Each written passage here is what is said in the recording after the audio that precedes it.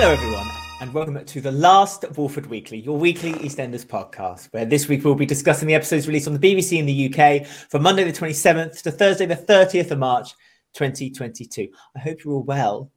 I trust you all are, and I trust that you all have a tissue nearby ready to weep your little eyes out as we go through the very last review of EastEnders together. With me anyway. There'll be plenty more EastEnders reviews coming up after next week. And that will be because of this very man. He's here. He's saying his last goodbyes to me. It's Rob, everyone. Hi, Rob. How are you? All right. No. Oh, he's sulking. No, not doing it. No, that's it. If I refuse to talk, this can't finish. That's a good point. This could go on forever, couldn't it? I know. I could sit here in silence, and then you have to, and then you never leave. That's okay. That's. I mean, it's a bit of a. I don't know how much tea I've got left to kind of keep that. It's hello, also everybody. Tricky because I might end up talking nonsense and more so than normal. There. Yeah, true. Hello, everybody. How are we? It's look at you in your shirt and everything. You made an effort. I know. That's nice. I said it's like I feel like I'm doing a job interview with us both on our shirt. We're both having a conversation for a new job. You're fired. Yes. Well, here we are then. The very last Walford Weekly. 5 years of this podcast. 5 years, 1 month. 5 years, 1 month. The last month was probably the best. Has finally come to an end. Well, not yet. It will come to an end after this mammoth final podcast. We've got lots of nice things for you this week. Lots of trips down memory lane, and maybe even a guest appearance by somebody from Walford Weekly's past. His dark, tortured past. You never know. I love that you're mixing it up as a surprise, but I feel like it's probably the worst kept secret on. Yeah, I don't feel like it's. Yeah. I mean, in terms of suspects, the list isn't huge, is it? All right, there's one.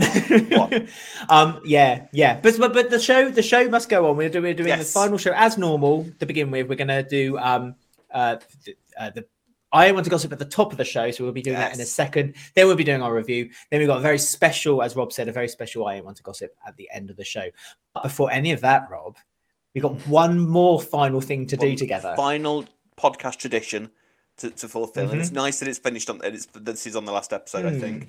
We have to change the calendar, so we've gone from Sharon and Phil on their month-long wedding day with Shirley just about to shoot Phil to the 1st of April. I mean, this will be a great time for you to say that this is all an elaborate April Fool's joke. A lot of people said this. A lot of people did get in touch and say, like, "Oh, this is an April Fool's, isn't it?" It's like, my goodness, this is a big build-up for an April Fool's, but sadly, it's not. No. Sadly, it's not. No.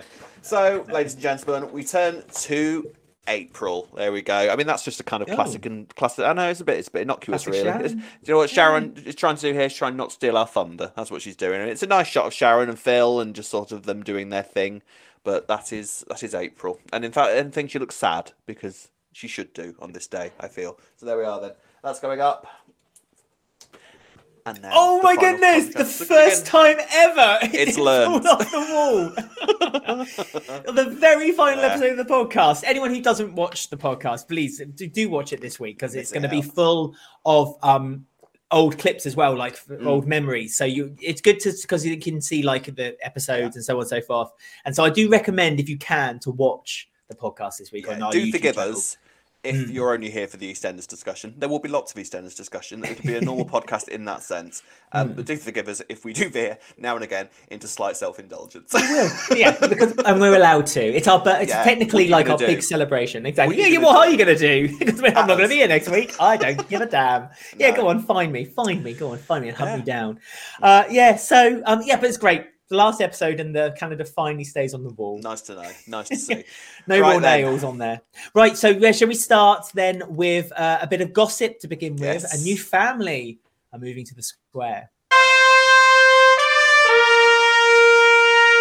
You know me, I ain't one to gossip. So at the beginning of this week, actually the middle of this week, at some point this week, there was an announcement made. Yeah. End as you've started. That's what I said. At the middle of this week, you started and mean to. There was an announcement. I know you will. You won't get this from Ree, will you? You won't get this from Ree. Ree's much more professional. I might do, but in a much more northern accent. Bless her. Anyway, carry on. I can try a northern accent. All right, there, Rob. How are you Go on, today, then. Rob? Go on then, do your northern Oh, accent. you rude. There's trouble brewing in Albert Square as a new family is heading into the Queen Vic, with Linda Carter struggling to manage the pub since Mix's appearance. Both Sharon Watts and the Panasars have been vying to join forces with Linda to run the Albert Square's iconic pub. However, little did they know that Linda is secretly teaming up with her mother, Elaine Peacock, who will be bringing her new lover, George Knight, and his two daughters, Gina and Anna, to the square. Yep, that's right. Those phone calls that we've been discussing for weeks and weeks and weeks and weeks. Logically, it would make sense. Yeah, that it's her mother that she's been calling. Did you get it though? Did you get it? The pub. Did it occur to you for a second that she might be talking to Elaine? It kind of flitted through my brain, but Not then once. I was like, not once. No, but then I was kind of like, yeah, but I can't see Maria Friedman coming like to the square full time. Completely forgetting the idea that recasting exists. That didn't occur to me whatsoever. Because she's not coming back. No, she is not. Harriet Thorpe, who in the article they kind of mentioned that she was in Absolutely Fabulous and done a lot of West End. I just know her from the British Empire, playing the receptionist who had the baby in the drawer. Yeah, that's the one. That's going to be the first big storyline. Going to be a baby. They keep a baby in the drawer. I'd like that. That's a fun storyline. So Harriet Thorpe is Bean Carter's Linda's mum. Yes. Colin Salmon, who I've met, by the way. I sent the message to Rob. I've met Colin Salmon. I was very drunk. I apologise, Colin, for anything I may have said to you. But yes, I met him on holiday once. He's playing the love interest. I hope you go to EastEnders one day. You'd be great. I just remember he had a very surprised face that this very drunk idiot was like shaking his hand saying, "I love you. You were great in Arrow." And he's like, "I wasn't in Arrow." Or was he in Arrow? Everybody was in Arrow. Oh dear. But there's also been rumours, the rumours were correct, that Molly Rainford was coming to the show, and they were kind of work out where was she going to fit in. And she's playing one of the daughters alongside Francesca Henry, both known for being in BBC dramas in the past. So they're kind of keeping it in-house, which is nice as well. It's 4 very good signings, isn't it? Feels like it. Really strong actors there. This is very, very exciting. Colin Salmon is a huge signing. Like, he's done loads and loads of stuff. He's a great actor. Arrow. Met you, for God's sake. I mean, huge. So the fact that these 4 are kind of taking over the Vic is exciting. I did wonder whether this was going to happen, because the idea of sort of a new family being kind of introduced and thrust into the Vic as the new owners is a bit of a risky idea. You know, I think we've kind of spoken about this before, like the lightning in the bottle that was the Carters when they first arrived, this massively successful family. But for every Carter family that you try and do, you know, stick in a soap pub, you've got Michelle Collins in Coronation Street, which didn't work out so well. You know, so her northern accent's not as good as my northern accent. No, it's not. No, it's not. Maybe you should have played Stella in Coronation Street. That would have solved everything. I'm always available, especially now. Yes, so it's very, very exciting, and I really, really hope this works. I think. I mean, new Elaine looks. I love her hair. She looks a bit like Angie, doesn't she? She does, doesn't she? She's got this vibe of someone who's worked in a London pub for years and years and years, has inhaled 25 years of passive smoking, and just looks like she's going to be some sort of really sort of worldly, wise woman who just knows absolutely everything. It's probably going to be a bit of a character change from the last time we saw Elaine, who was, you know, busy slapping Babe and having young boyfriends and all that kind of thing. Who Babe slept with. So this is kind of like, it'd be nice to be in the fridge. When she not in the fridge, against the fridge. By the fridge. No, she was locked in the fridge. Or did she lock Abby in the fridge? I forget how that went now. Or did Abby locked Babe in the fridge? Babe in the fridge, yeah. That's it. Yeah. I mean, that whole mad thing with like Babe trying to leading Abby along with his fake pregnancy. Loved it. Marvellous. Bring Babe back, I say. Interesting that the surname of the family are the Knights. Yes. Knights in shining armour. Oh, Clenners, Clenshaw, you're at it again. We commented on that on Twitter, and a certain Mr. Clenshaw liked it as well. So perhaps that's good. He's in. You know, you getting on with executive producers for a change. I know, it's a nice change, isn't it? Rather than falling out over circumstances. Executive producer Chris Clenshaw said that the arrival of the Knights brings a new dawn to Albert Square. George Knight is a charming rogue and an old school gent who dotes on his two daughters, Gina and Anna. George will take up residence at the Queen Vic when he joins his beloved Elaine, a powerhouse of a landlady who knows just how to have fun. So yeah, very interesting. And we were worried. Well, they have to bring a dog. You can't have a dog, not have a dog in the Vic, really. We were worried about Shirley kidnapped Lady Di. You need a new dog in the Vic. Well, Shirley's Shirley's gone right off chart, hasn't she? Oh, Really, she's God gone knows where she is. to see God- Dino. She's gone, Yeah, you know, God knows where she is. Through, mate. But this is exciting breaking all for Linda ties as with well, Linda, eh? hasn't she? Just It's But this is very exciting for Linda. and this is great news for Linda. For her to have It basically is. a brand new era for Linda as a character, complete and utter refresh for her as a character. Very exciting, very clever to do, I think, actually, to sort of bring in all these immediate Very family. Clenners. Very Clenners. And it's really weird, though, this extension of the family, it kind of goes back so far in EastEnders history, doesn't it? Because, like, kind of coming back from Shirley's family and then the extension onto that, and just the way that it's sort of dominoed over the years is really, really satisfying to see, isn't it? But this is why I say it's very All the way Clenners. back from the Clenners, Wickses. It's all very Clenners- satisfying. very much. Clenners knows the history. He loves the history of the show. He respects it. So he knows the right people for the right job. Mwah. And so that's why it's just full confidence with what he's done here. And it's kind of almost like a carbon copy of when the Carters first arrived themselves. You know, it was to build up, it was to originally build up, wasn't it? The Carters, because I've forgotten her name now. I'm so welled up with pain. Shirley, yeah. Shirley was there on her own, and so they brought the Carters in. Linda's there on her own, so they brought her family in now. The Knights. So it just feels really, Knights will roll really in. sensible. It will. That's my It will. third- But that's my- it's spoiler alert. That's my first title. The second that they arrive. Already thought of that. But again, it kind of makes you straight away think also about what's going to happen over Christmas. How are they going to be involved then? Because obviously there's that family there. You know, they can't hide a dead body on the floor if there's, you know, 2.4 children under the roof. Is it Colin Salmon on the floor? It may well be, but what he might have done to annoy all the women What in would the he square, have he managed to be done? say, who knows? A lot can happen between now Colin. and Christmas. Poor Colin. You're like, leave my mate. You're gonna be watching like, leave my mate alone. Leave him alone. Leave him alone. As we always say, do comment below. You know, even though this is the last episode, doesn't mean we don't. It doesn't mean we don't want to know what you guys think. So comment below what you think about the new family as well. And don't forget to get in touch with Rob on his Twitter, which is at Robinus87, or you can follow the new podcast Twitter account, which is E20 After Dark. Fantastic.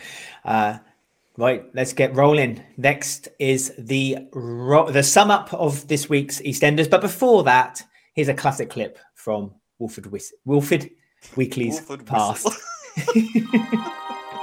But did anyone really bother?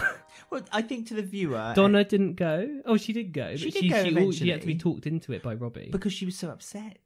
So it wasn't that she was doing it out of her Well, she hasn't nasty... been upset for a month. No one's mentioned poor Abby. And now all of a sudden it's Well, she's been hiding from the bailiffs and painting roses. and painting roses with spray paint. God, One of the funniest lines was when everyone found out that she'd sold them painted roses. They were all coming after her in a mob after Donna and Robbie. As they were running away and Donna was in her speedy wheelchair, Robbie shouted out, "Quick, run." Oh, Robbie, that's poor form. I mean, although so I found that quite funny. it's not that Donna couldn't get out of her wheelchair and She run. can't run. She could give it a dank a go, Mm. but she'd prefer to take her wheelchair, which is fair enough. I'd prefer to take my wheelchair too. But yes, that's a pretty poor thing to say. You'd think they'd spot that, wouldn't you? You'd think you'd spot something like that when they were filming it. Then when I we mean, got to the editing maybe room, Robbie loves Donna so much he sees past her handicap. Let's go with that. Okay, yeah, fair enough. PC. So we also had Jack, who wasn't at the funeral because he teleported to the hospital because he was worried Max would steal the baby because of what Cora said. Yes. Burst into the room, Mm. yelled at everyone before they could even say anything. Where's baby Brennan? Where's Baby Brennan? Where is she? But let's quickly elaborate on that. He stormed into a hospital babies unit, which is straight away a strike in my book. Then he yelled at a nurse before she even had an opportunity to answer him. Where's Baby Branning? She said nothing in return. You don't understand. This has been a very stressful time for me. And it's like, and then basically proceeded to shout until Max walked into the room with Baby Branning, and then gave him to Jack, and then he disappeared and teleported his way to the Is the church. funeral place and the hospital close? It would make sense to have a church and a hospital close to one another. I mean, it did take Abby a month to get there, so it can't be that close. Yes, true. Well, yes, there's many different stops though. I'd imagine Abby had to take from the deathbed to the coffin, the eventual resting place of Abby Branning. We begin with the Mitchells, specifically Lola to start with. Lola has just had a scan and gone to hospital again, and she's received some very bad news. And the fallout of that is that a lot of people are crumbling away from her, namely Emma, who feels like she can't really cope with this news. Also, for having found out about this news, Lola has a bit of a break around Sam as well, demanding that Sam gives her the club for her Bows and Bells charity party, which is Lola then used as a grounds to share her news with everyone. Jay quite rightly said to Emma, "Don't make it about you," but sadly Emma did make it about her. Very much made it about her. and ruined it for everyone. We'll talk about Ben and Callum's part of this a little bit later, but let's start off with Lola first then. So yeah, I mean, so we have a time frame now. I mean, September. There's that. I mean, that's the. It will be September. It will be September. Honestly, it's just that's the time that they tend to do the big stuff in EastEnders, isn't it? So yeah, we'll kill Lola off just to start that off. I tell you what, this was sad, wasn't it? That moment where she actually told everybody, and then she had to sort of explain it to Lexi. It's not very often I agree with Ben, okay, but Ben pulling Lexi aside and saying, "Look, I don't think Lexi needs to hear this right now." I felt I agreed with him. I felt. Well, I would have agreed with it. But Lexi was very demanding that she doesn't want to be lied to. So she shouldn't have been lied to, but I think that Ben could have, like Jay could have taken Lexi away, or let's go sort some buckets out or something, and then gone off and taken it. Not done it so publicly. Yeah, and then she could have told the family, and then she could have done it with Lexi on her own, with Jay there, or Ben there, or however, or just later, rather than everybody receiving all this news at once. I felt like maybe Lexi could have been treated slightly more delicately than that. But apart from that, it was a really heartbreaking moment, I thought, when Lexi basically was like, "What? You're not going to get better?" And Lola's kind of sat there saying, "Yeah, I'm sorry, I didn't beat it. It beat me this time," and it was just really heartbreaking. Got me a little bit, to be honest. It was really very sad, and this is going to end me when when it eventually comes to a climax. It really is. It's going to be very, very sad. Very hurt for the family, but also I thought the moment for me that kind of hit home was when Jay was in the car, just solemnly crying and weeping to himself. I've said this about Jamie Bothwick. He is an amazing crier, isn't he? He's got this way of just dissolving into tears that just hits you in the. He's just one big tear. He is just hits you in the feels every time he cries. He's very, very good at that. It's like that Skittles advert when you touch someone, you turn into Skittles. Touch him, he just turns to water, drains himself back into the drink. That's it. Yeah. No, yeah, it was a devastating moment, and Lola's story has just been devastating moment after devastating moment after devastating moment. There's been no kind of like happy moments really for her, and she's had to struggle through them. The one happy moment she had was her mum coming back, and Emma. We saw Emma only a couple of weeks ago, kind of finding it a bit more difficult than she thought she was going to see it. And then when Lola shared the news with her, it was very much Emma again reverting to herself, what everyone expected her to be, and that is someone who just can't handle any pressure whatsoever. Goodness knows how she gets on with her presumably high-powered job. Like, we need you to do a spreadsheet. I can't. I'm going to America. I'm off. I'll see you later. I mean, yeah, she made up this absolute cock and bull story. Made no attempt to pretend it was anything other than cock and bull story. By saying that she was off to America. Her boss has had a promotion. She wants to take me with her. Does she now? Really? Yeah. Wash her feet. I mean, it's. I mean, do you think that's it for Emma? Is Emma gone now? Do you think, or is? Well, I don't know, because there's so many rumours going around, isn't there, that it had to be cut short, that the actress's role for one reason or another. So I don't know. It feels a bit sad, really, because I would have liked it more if Emma had stayed on and there was that last kind of moment for Lola. Perhaps she'll come back in 6 months' time. She grew on me, to be honest, because I was kind of like fungus. Like the mushrooms in The Last of Us. Yes. You'll start clicking. When she was doing the whole sort of manipulation thing and trying to get rid of Jay and all that kind of thing, I wasn't a fan. But then since she sort of explained her behaviour and you sort of understood her past a little bit more as to why she is the way she is, I was kind of like, right, okay, I get it. All right, as long as you kind of keep doing what you're doing now, then you can stay. I'm happy to have you here. But now she's kind of decided that she can't cope with any of this. She's a drip basically in the sense that she can't deal with any sorts of emotion when it comes to Lola whatsoever. She can't watch the girl that she just kind of got back into her life die, essentially. Which, nobody would say that would be easy by any stretch of the imagination. But it's the worst thing she could possibly do, saying, no, I'm sorry, you're on your own for this, goodbye. It's the worst possible way she could have done it. So yeah, and it's her one opportunity kind of just to make like the final amends. It's not like, you know what I mean? And I you know, is Emma doing it for Lola? No, I don't think Emma's doing it for Lola. I don't think she's in any. There's a bone in her body that thinks like, oh, I'm doing this for Lola's welfare. She'll be better off without me. I think that's nonsense. Because like when she announced her relocation to America, the reaction from it. I'm going to the USA. Oh right, anywhere in particular. Just throw a dart. Oh look, Alaska. There we go. Hawaii. There we are. Well, that'd be all right.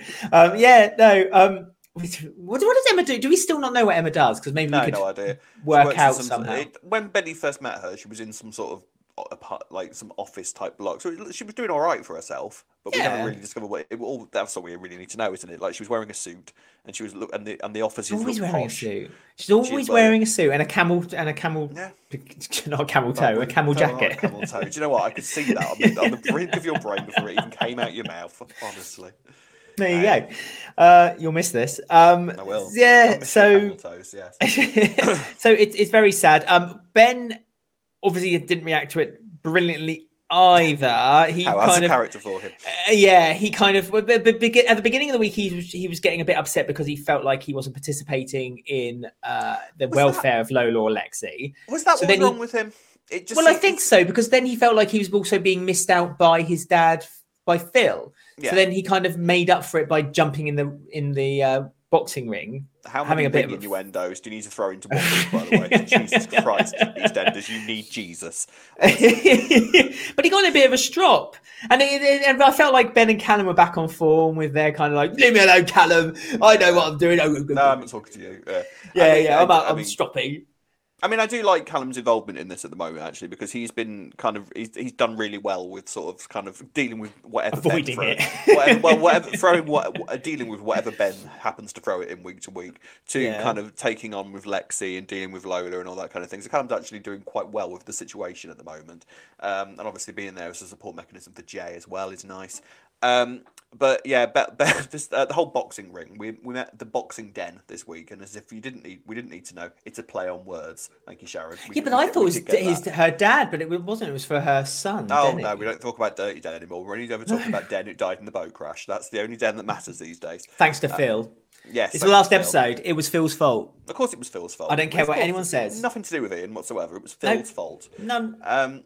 Kill Phil. And so we've got the gym's gone. We've got the boxing den there now. So what do you think? It's like the boxing den. I thought it's set wise. It was fine. Right. Yeah, it was. They didn't do much really to the set other than build a ring in the middle of it. I don't know why that took 2 weeks. No, I have to say I don't know what storylines there are in a boxing ring. I was kind of. It was iffy enough as a gym.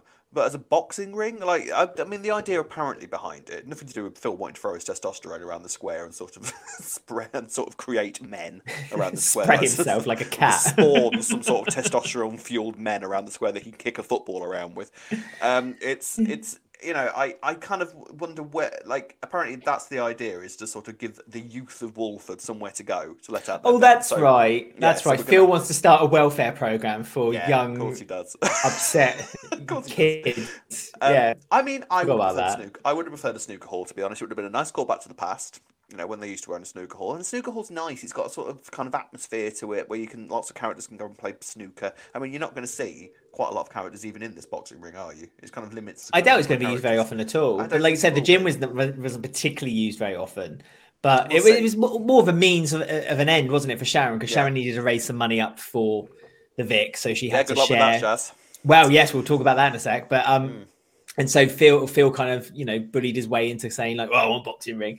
And as you say, it's like it's his pet project, isn't it? He wants the youth of Walford to appreciate the Mitchells one last time. They are, by the way, really kind of building on this whole relationship between Sharon and Kat, which I do like, I have to say. Yeah. I mean, obviously, I think that a lot of sort of references to Pat and Peggy are kind of being kind of attached to them. Like, they've got that sort of relationship where they're at each other's throats one minute and then they're actually getting on really well the next. Which you could argue maybe sometimes feels a little bit forced, but at the same time, I'm really enjoying it as well, so I can't really complain about it. I like it. I'll definitely talk about Sharon and Kat, actually, on the next section, because I feel like that Kat encouraged Sharon a lot to go to Okeanu, but not just for looking after Sharon, but also because it kind of takes Sharon away from Phil a little bit.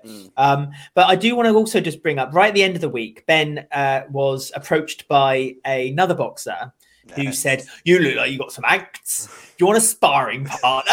I mean, the fact that you could just look at Ben and say, "You need to release some tension." Just looking at him. I mean, building up to this, Ben's been this very kind of very relaxed. Everyone's been commenting on a lot. He's lost a bit of weight. He looks very clean shaven. His hair's looking very neat. And all it took was this one undoing of like a 30-second boxing sparring during an exhibition match, and he's just unraveled all over again. And now he's desperately trying to organise all kinds of bits and pieces. There we go. My computer froze for a moment there. Carry on. All is well. Oh, that's okay. That's okay. Good. We're all happy. Wouldn't be Walford Weekly without a little technical issue halfway through. There we are. Aye. It's all fun. But, so where do you think this could be heading? Could it be heading to Ben going back to his old ways and his sparring partner and him doing more than punching each other's? If you remember, when this Ben first came in, there was a period where he was actually quite turned on by the idea of getting beaten up. So I hope we're not heading back in that direction. And also organising kills. Remember how turned on he got when he thought he was going to get Billy shot? Ben got very weird, didn't he? I'm glad we sort of moved away from that area of Ben. Well, he was introduced as a human trafficker, wasn't he? So, we'll never forget that. Don't you forget that. Whether you like it or not. I will remind you of that every day.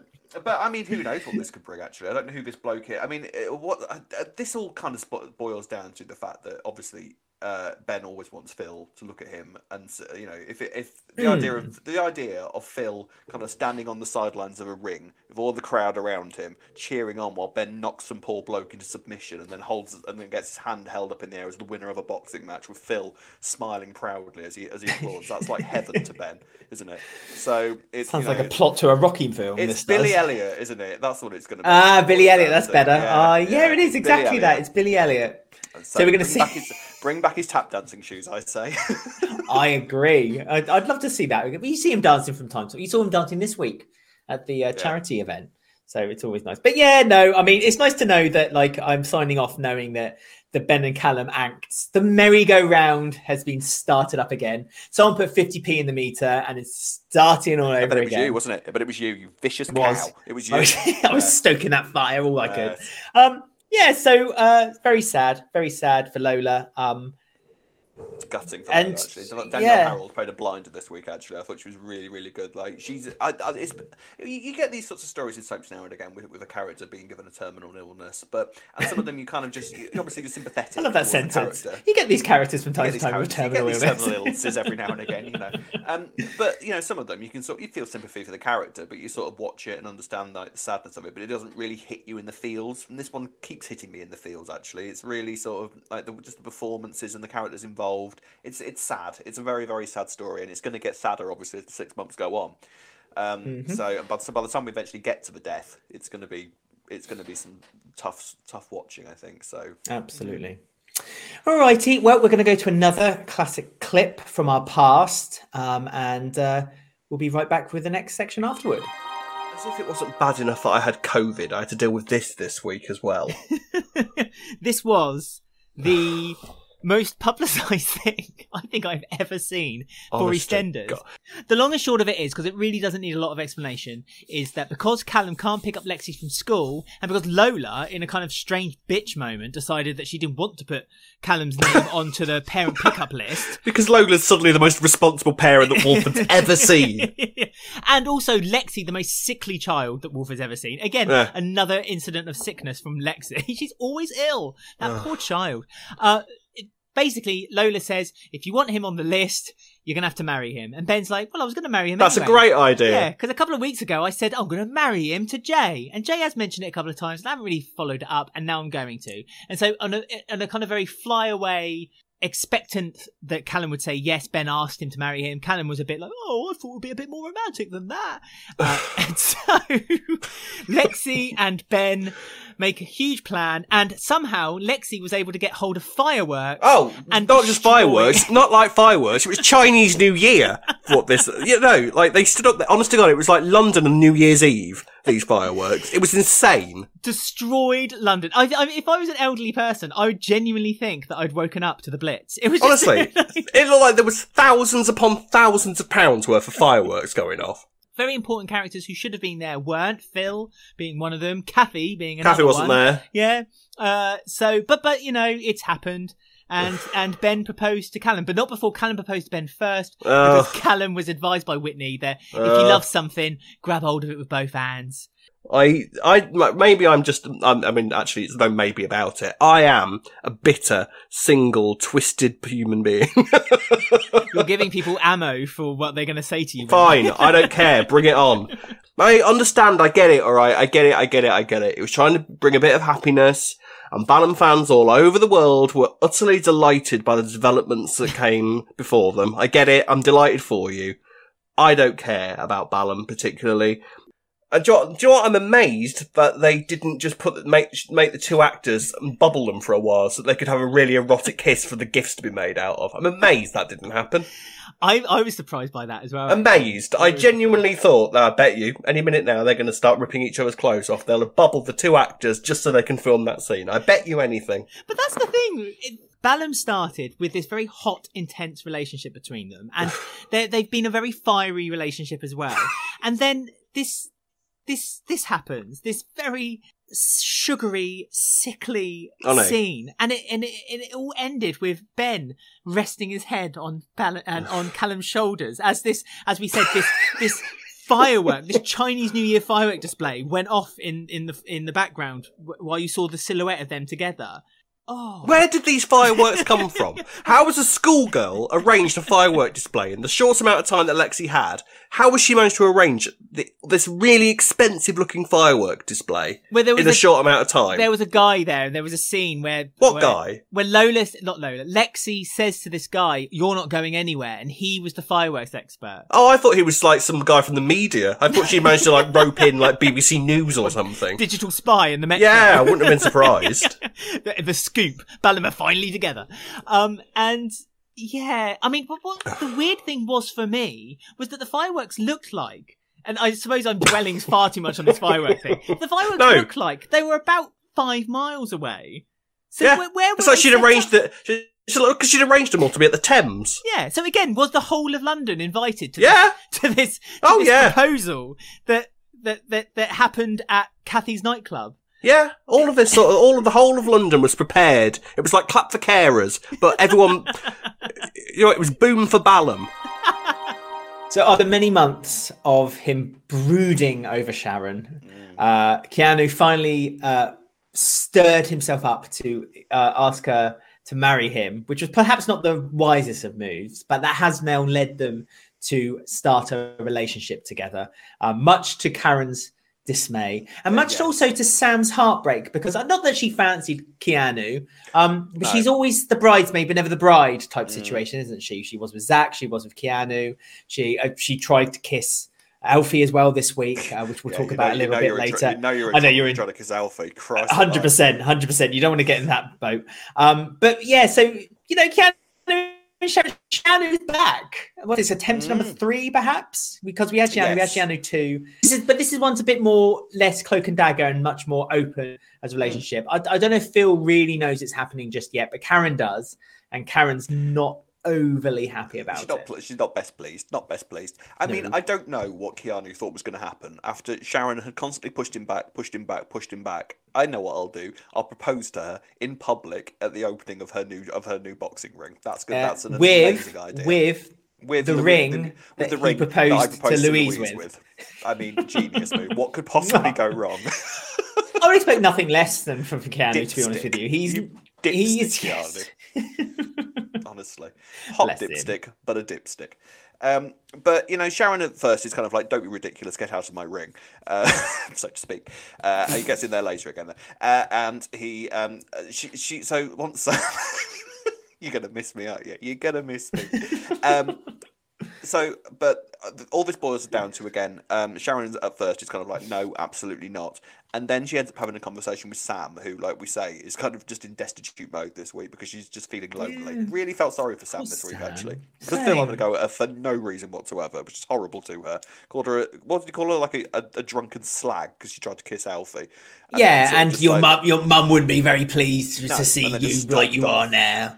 And then just to put the cherry on it, Kat gave her a dirty look as she walked away. Really filthy look from Kat, wasn't it? No reason whatsoever. And Alfie, she kind of looked at both of them like. Kat's turning into a gangster's mole, isn't she? It's worrying.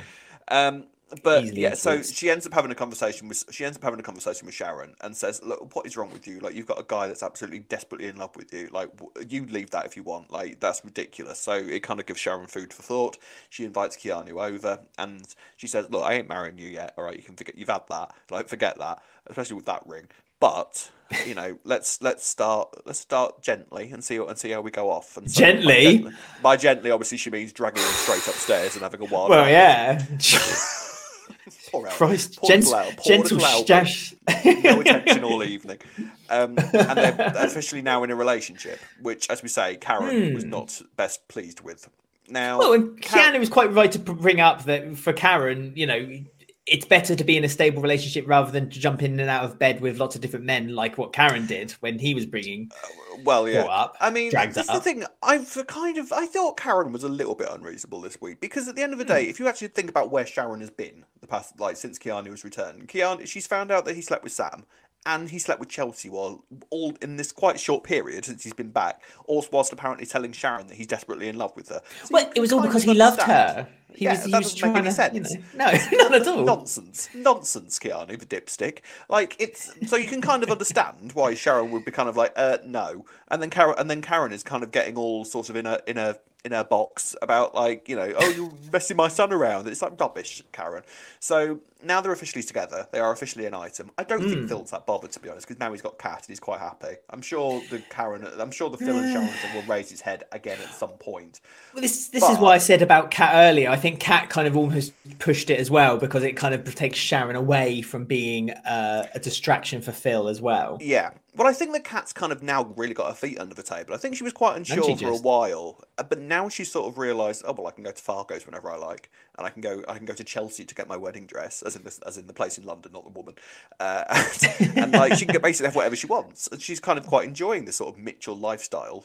I mean, wait until the next job comes along, Kat, and then see how much you're enjoying it. She forgets quite quickly that she was tied up in a warehouse by a corrupt policeman not so long ago, and her son got, all that sort of thing. Yeah, but isn't Phil going clean? Like I said, isn't Phil now going clean by opening the gym and he sold the chicken shops? Yes, so isn't he all the money he's making? Isn't it just all legit? And yet he was only able to put one coin into the charity pot when Lexi was asking if you for haven't money. if you haven't got illegal activities going on, you've got to watch where the pennies go. Yeah, it's true. That's true. There's a recession going on, so everything's going wrong for everyone, including gangsters like Phil. So So obviously, as well, because Sharon, like we said, Sharon is doing all of this, all this stuff with the boxing ring because she wants money for the pub. Now, unbeknownst to her, Linda has been taking these secret phone calls, who we now know is going to be.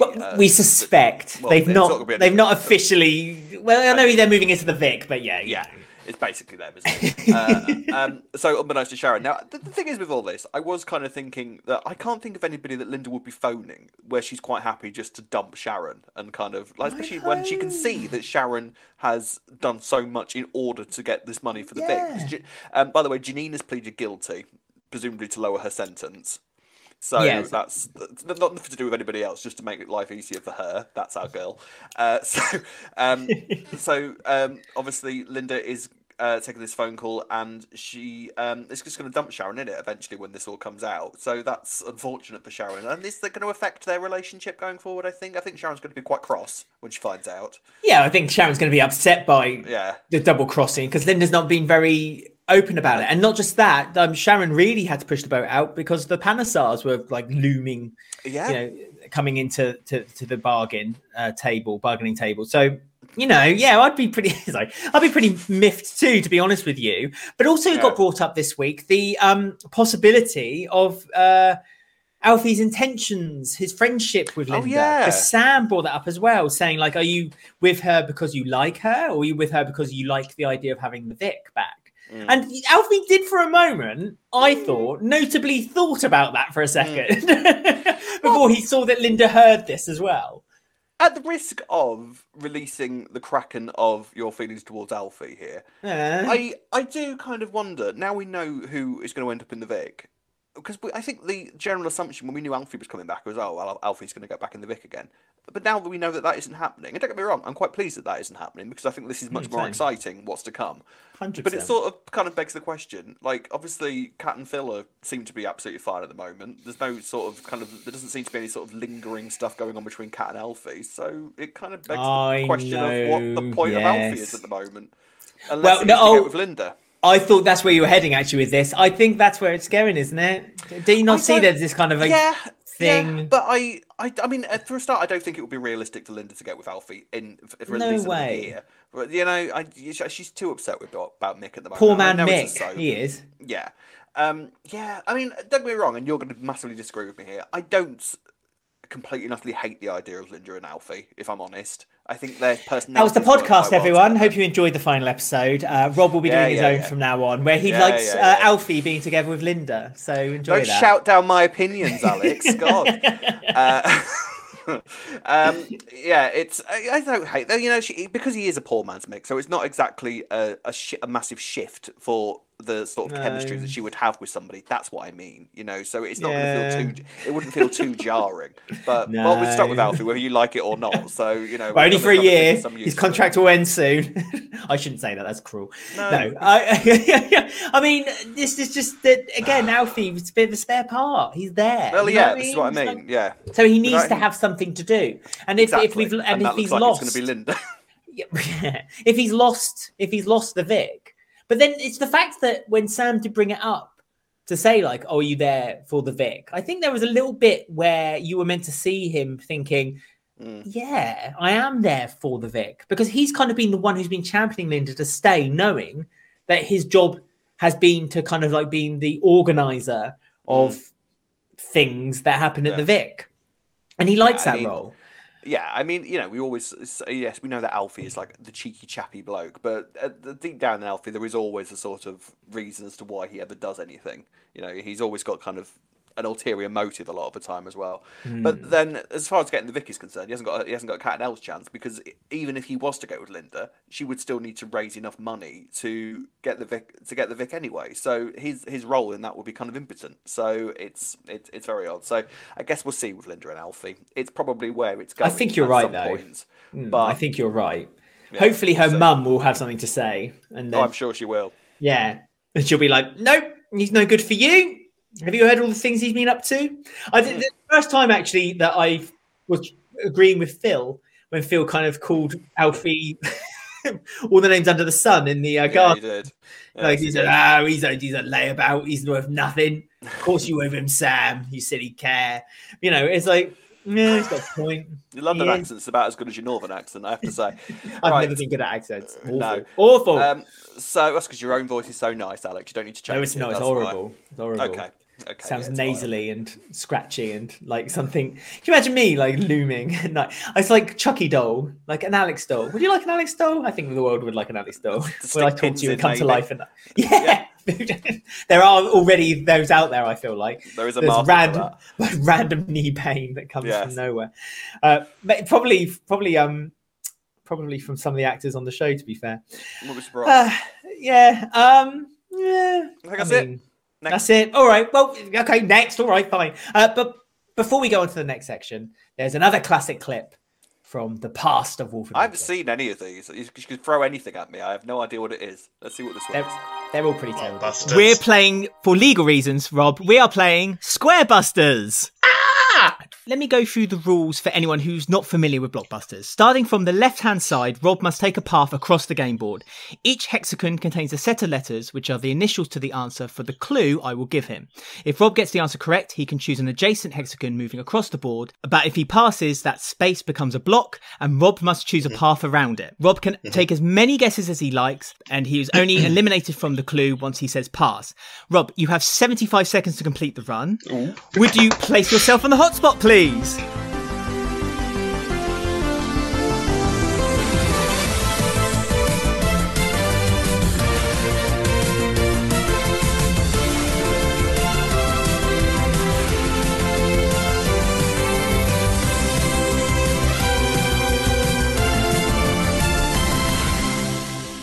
my God, this is so exciting.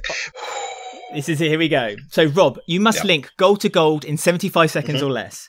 Tell me where you want to start on your left-hand side, and I will start the clock. Okay. PJ. Bianca wore a silver, while Tiff wears a gold one of these. Buffer jacket. Correct. BS. Location of the market off Albert Square. Bridge Street. Correct. Wes. WES. The destination name for the train station and underground on George Street. Walford East Station. Correct. JSATH. Creators of EastEnders. Julia Smith and Tony Holland. Correct. KIAS. Name of the 3 original characters on the show. Oh God. Ian and Sharon. What's the K? Kathy, Ian and Sharon. That's Blockbusters!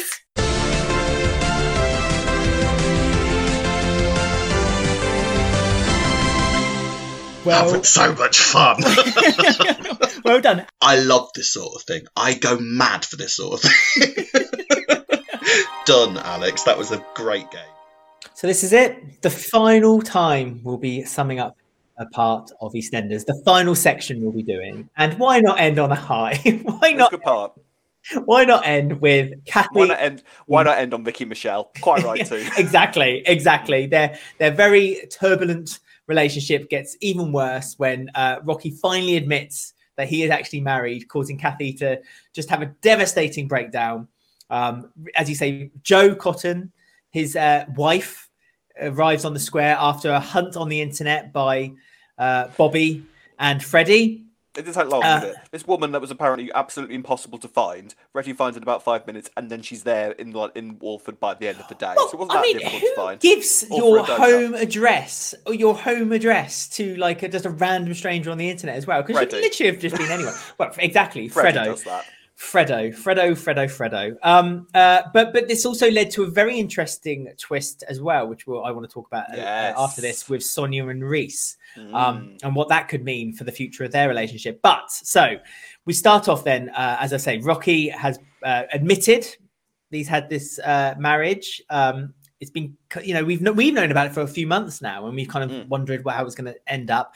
And Reese and Sonia kind of nominate themselves as trying to get him out of the hole, without Kathy knowing, but unfortunately Kathy does find out. I must say I loved Vicky Michelle. I was really surprised when she kind of popped out with her accent and all that. I was really excited. I really enjoyed. That's how to do an accent, Alex.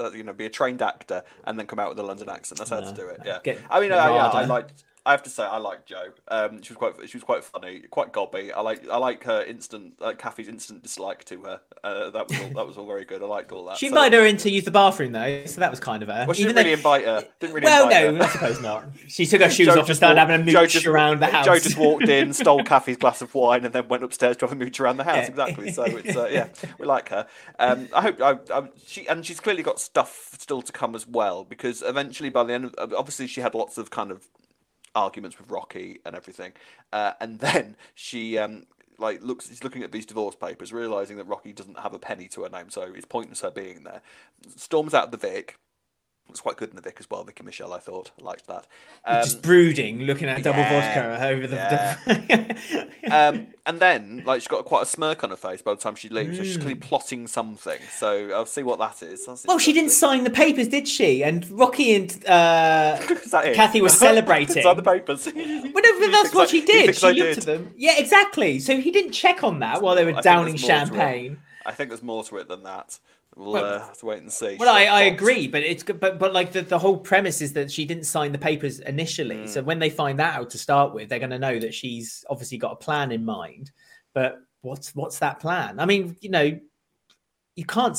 I don't know how. If she unless she wants to take it the legal route, what's she going to do? She can't. Well, she's not going to get anywhere legal, is she? Because, like Rocky says, I've got nothing. So all of that could be completely and utterly pointless. So but she's doing it out of spite, isn't she? She's not signing the papers out of spite to him. Apparently, she seems to think that she's been like the most hard done by the whole situation because he just walked out on her on this specific date. We actually looked up the date that she gave as well and saw what happened on that episode of EastEnders. Nothing much happened. Kathy was in it though.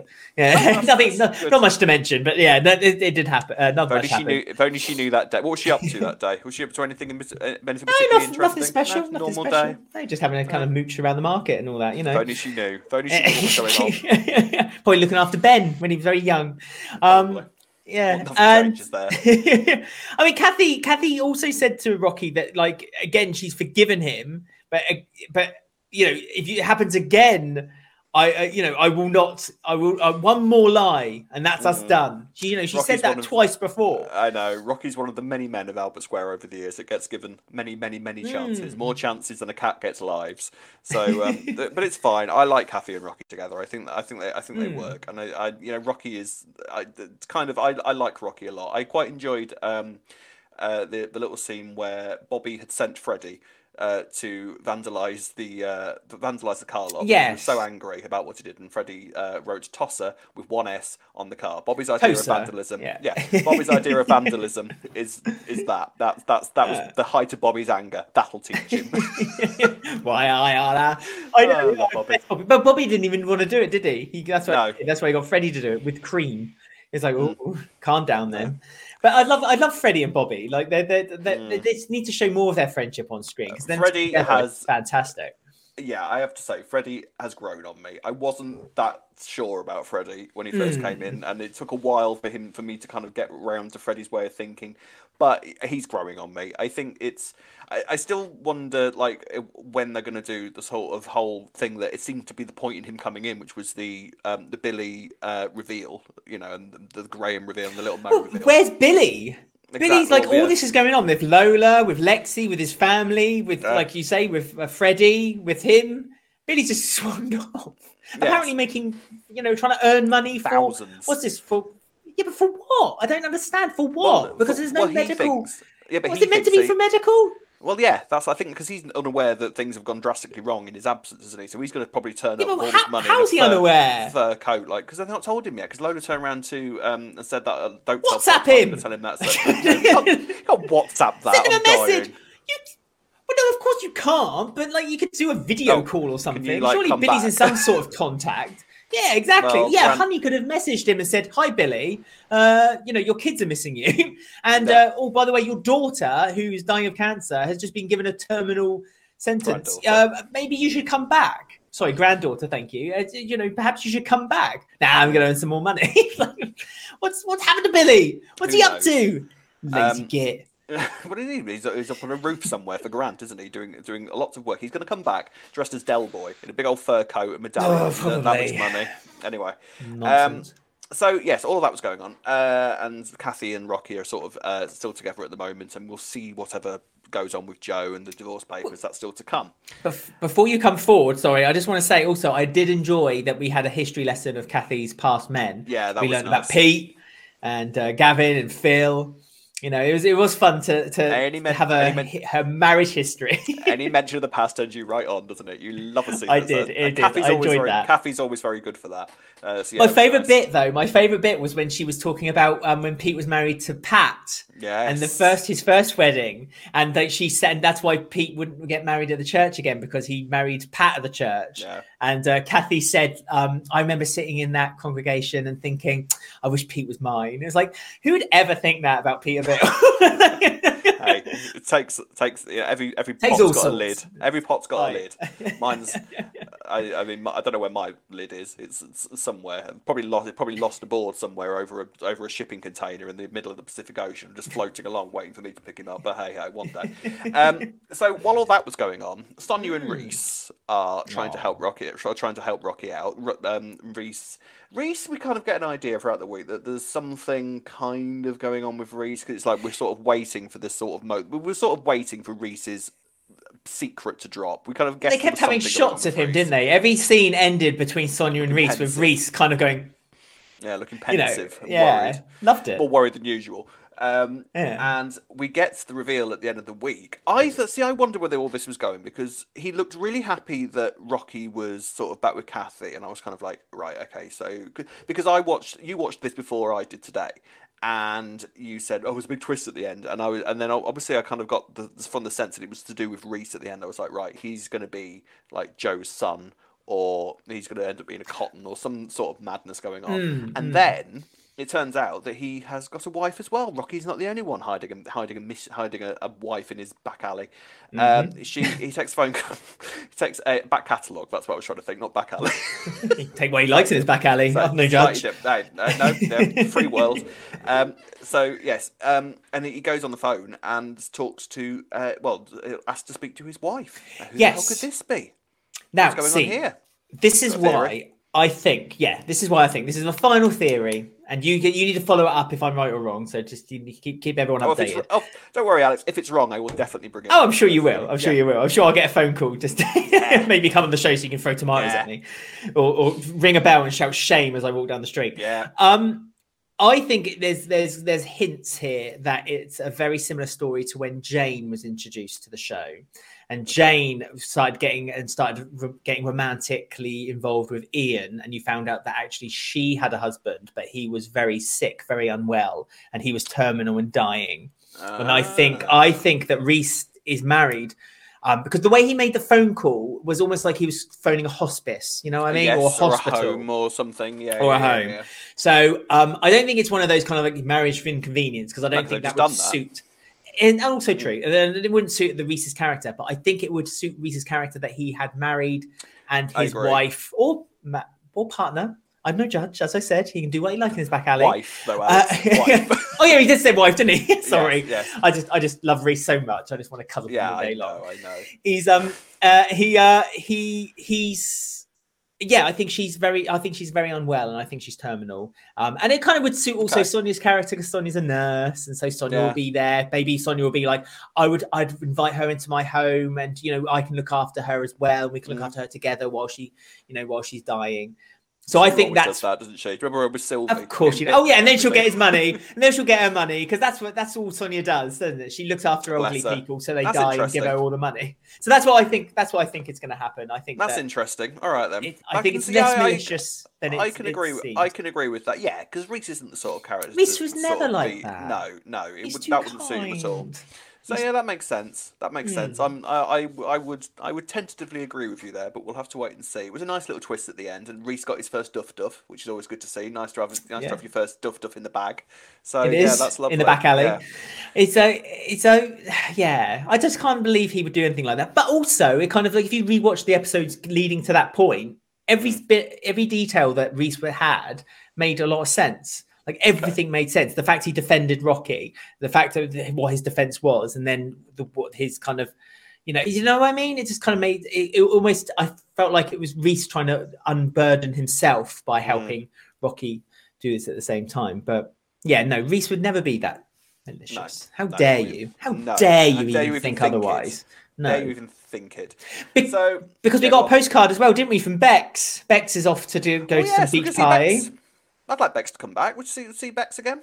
I could see Bex again. She's in Thailand at the moment, apparently. I'd love to see Bex again, but at the moment I'm a bit concerned by the fact that they're already bringing in a family of 4, and their kind of one in, one out ethos doesn't seem to be making much sense for that.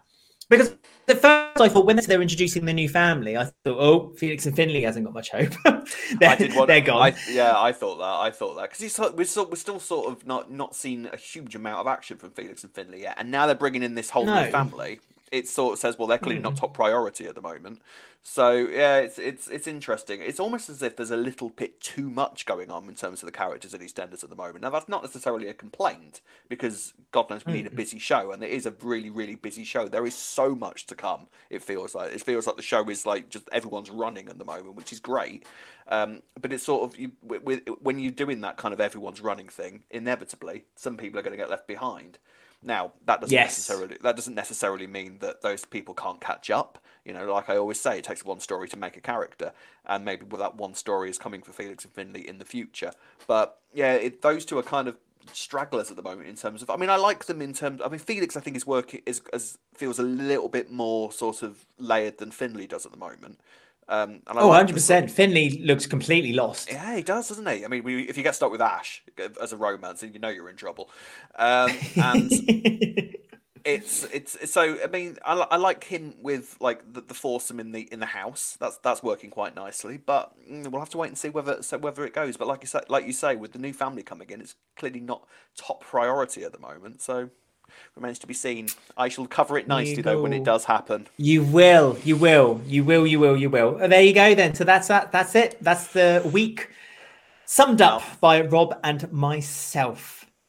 A final ever Walford weekly covering of a week of EastEnders, and it was a decent week to finish off your tenure as podcaster. I think I enjoyed it. I always say that. I love ending it with it's all right. Honestly, the most emotional bloke you've ever met, isn't he? Honestly. So there you go. So now we've got a bit of a treat for you guys because we have a very special end I Want to Gossip, very last I Want to Gossip, where Rob, myself, and Ben answer your questions and read out your comments, and perhaps another little friend drops by too. So I hope you enjoy it. Janet doesn't want to be at the Halloween party. I don't know why. You're such a wuss. Yeah, who'd have thought that being knocked down by a car at the Halloween before would upset you so much?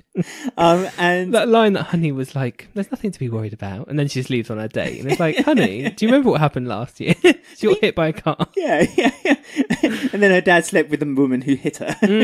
I mean, Billy, to his credit, did look after Janet very well. He looked after Janet. Did he look after any of them well? He did, because he started off by getting Janet involved in a kind of a spooktacular prank on all the kids. So she was in a closet because she was scared, so he was trying to like coax her out, wasn't he? No, was that's that Amy? I thought they were both in the closet. No, they were in the closet jumping out on the children. Right. So Billy comes in during the thrilling game of Snakes and Ladders and says to Will, Janet just wants to show you something. And Will's like, oh, okay. And so he starts walking into the hallway, and Honey comes out and says, is everything okay? And Billy's like, yeah, everything's fine. Don't you worry about it. And so Will starts walking down the thing and says, oh, Janet wants to show you something in the cupboard. Now, first of all, that would ring alarm bells of suspicion in my head. I mean, Will's not thick. We saw that this week. Will was the one who orchestrated all the naughty going on. He made them watch the scary film. He made them play made them play silly games. He's a model. He's a child model. He's not thick. He's not thick. He really isn't. No. I mean, can I just butt in and just say, when I was writing my notes for this storyline, I couldn't actually believe what I was writing as a storyline. Was Billy says there's no reason to be scared. They trick Amy and she hides in a cupboard. It's part of my notes. Okay, so yeah, that happened a bit later. So they jump out on Will. That's an actual note from a storyline. Well, they jump out on Will, and then they try the same trick with Amy. Actually, listen to what we're talking about. It's just okay. Carry on. No, go on. I'm trying to paint it up a little bit. I'm trying to add a bit of colour. When you say it out loud, it's awful. The kids are hiding in a cupboard, and Billy's trying to convince someone to come out of a cupboard. I just can't. Oh, I know. I'm just trying to flank it out, though. I'm just trying to make it. Amy double crosses him in a smart move. Yes, she does. So Billy scares Amy so much that Amy hides herself in the cupboard. And Billy... I hear a BAFTA.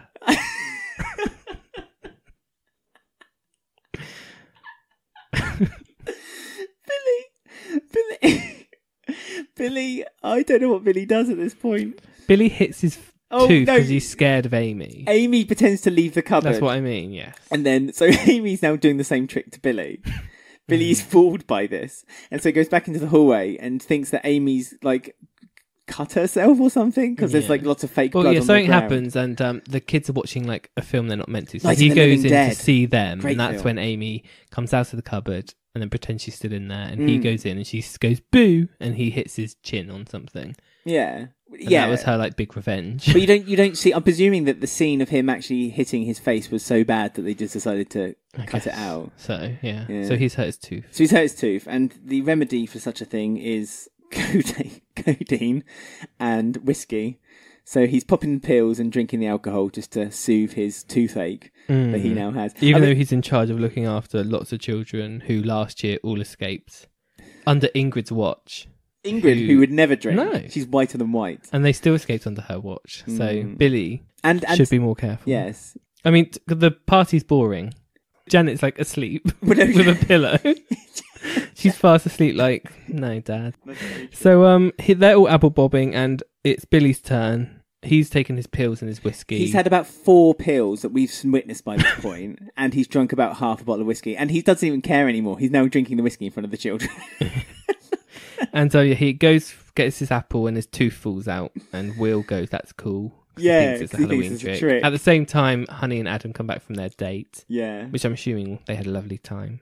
Honey sent Billy a text on his phone, and the text was about the size of the screen. know. So I don't know if Billy's got a problem All with... capitals. And all capitals. Oh, okay! Yeah, I don't know if Billy's got a problem with his eyesight or something. No wonder he whacked his head into a wall. He probably thought it was the door.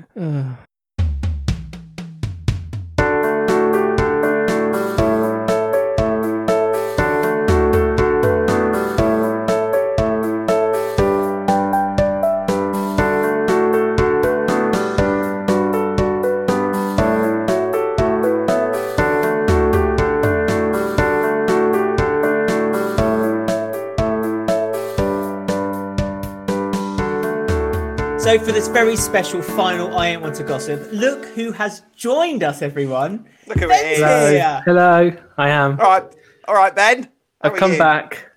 Original character, come back for the end, like Kylie Minogue. Yes. You're gonna, I say you're 2 gonna- words. Yeah, and that's then all even the that's film. mouthed and synced that you've recorded on another day. That's right. No, You're gonna we're lay here to some- say sad goodbye, aren't we? Oh, you're going to lay some flowers on our grave, are you, Ben? And then Yeah, after the credits. after the credits have run. Do a Wixie. It only feels appropriate. Keep your chin up, all 4 of them. Last, I feel that was a personal attack at me, but I'll let it pass. Don't worry. Is that myself? Yeah. oh, Oh, Rob, right. Okay. is there any consolation? I'm very conscious that my skin is very shiny. Not that it has anything Good. to do with anything, but I Good. just thought I'd bring that up. So anyway, Lovely so glass of so water. we got lots. Yes, that's all I need for my glow. So we had lots of comments, lots of questions on all the emails and the Instagram and so on and so forth. I'm just going to read them through, and we can answer the questions as we come to them and so on and so forth. So the first one is from Gemma Archer. Gemma has said, I came to the podcast during early 2021. I haven't watched EastEnders regularly for a few years because I got bored of the show not long after Abby Branning died, which was the origins of the podcast. It was. But had caught up in lockdown when the show was on a break. I actually started from the beginning, which filled in the gaps of a lot of what I missed over the previous 2 to 3 years. And if I'm honest, if it had not been the podcast, I probably would have given up on the show for good, especially during the Johnson era. Same. It was having a podcast to listen to each week that I was feeling the way about the show. I just wanted to bring up, because we've talked about before the kind of like the origins of the podcast, and we said it's because of Abby Branning dying, and that's the reason why we did it. But actually, I want to let people, I don't think I've ever said before, originally, Ben, if you remember rightly, we weren't actually going to do an EastEnders podcast. We were going to do a podcast based in the New Forest. Do you remember that? What? No, you New were. Forest. No. Yeah, we were. Don't yes, take yes, me yes. with the same brush. New What's the New Forest? No, The you New were Forest gonna... is a national park in the south of England. Oh, that sounds Where we used to live. That would have lasted 5 years. Absolutely right. it Thank would. God we didn't do that. That's not true, Alex. That was your idea, and you wanted to do the EastEnders one to practice how to do a podcast, so you could then do a professional version of a How's podcast. that gone? Well, the New 5 Forest years later, started. here we are, bankrupt. Well, because we were going to use it as a step up for our business. Remember? No, Ah. Yes, that's true. That's it is true. true. But But it's nothing to do with me. It was all that was you doing the. You want to do it about the New Well, Forest but- and interview people or something. That's right. And I just wanted to talk about Abby Branning. You wanted to talk about practically the same thing. Both national heritages. Exactly. But because I said, why don't we try practicing them with EastEnders, because we both have a common interest. And as you say, 5 years later, the New Forest. It was also Bex's bullying storyline, which we found funny, that we wanted to talk about. Funny. We did. Just the way it was portrayed was funny. When she was locked in a locker, she sang guitar on stage, and we thought there's a podcast in this. So, Little did we know. Little did we know. J.H. Prince got in touch with us and said, Alex, I'll miss you. Just me, no one else. It's really sad to hear Move that on you're to the next leaving. email then. Best of luck, and I wish you all, both personally and professionally. Rob, I'm looking forward to you continuing, and I'm glad you're staying on.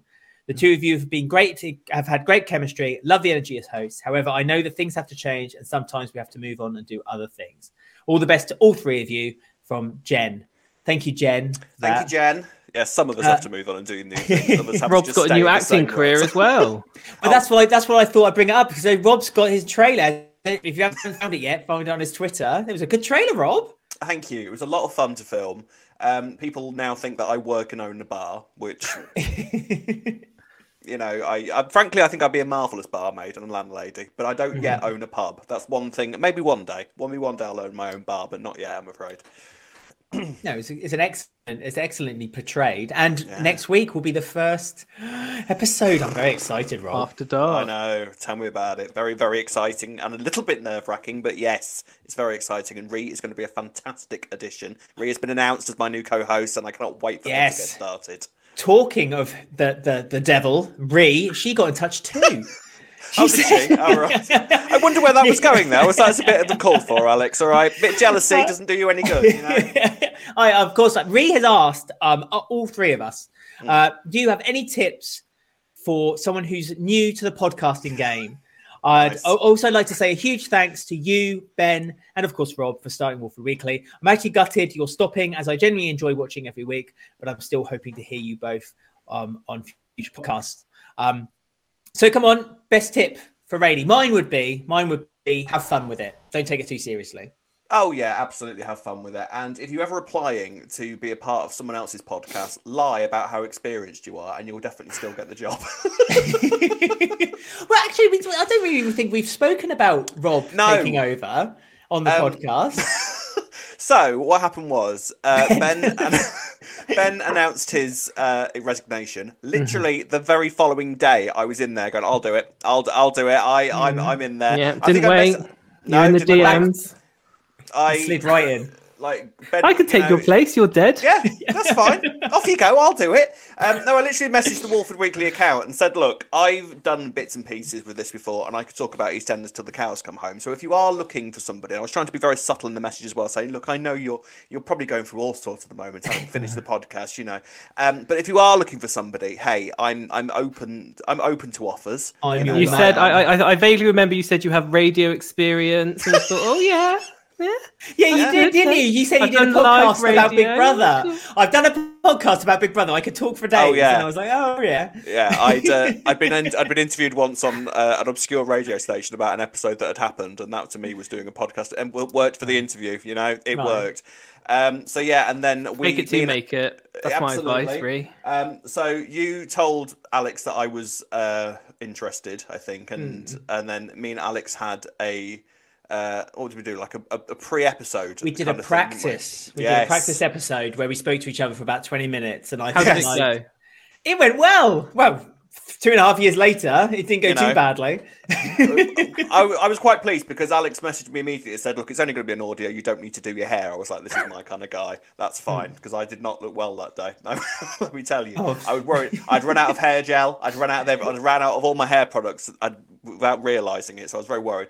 But yeah, we did that episode practice, and then I was literally doing it the next week. So, you know, you've got to have confidence in your topics, I think, if you're going to go into podcasting. Be aware that the internet will internet, and just sort of deal with that, and don't let it. Try not to let it bother you too much. Although some people are absolute arseholes, but you know, you just got to let it kind of go over your head, and just sort of do it because you enjoy it, and remember that people enjoy listening to you. and focus on that instead and of say what you really think as well. I think Yes. people can tell if you're not and if you do. So I think that's a really important thing for Absolutely. podcasters, especially if you're reviewing something. Just don't be afraid about what other people are going to say. Yes, indeed. But this is it. And also, if other people do say something, the best advice I can give to anyone is just ignore it. Have the thick skin and just be like, okay, then shrug it off. Next. That's right.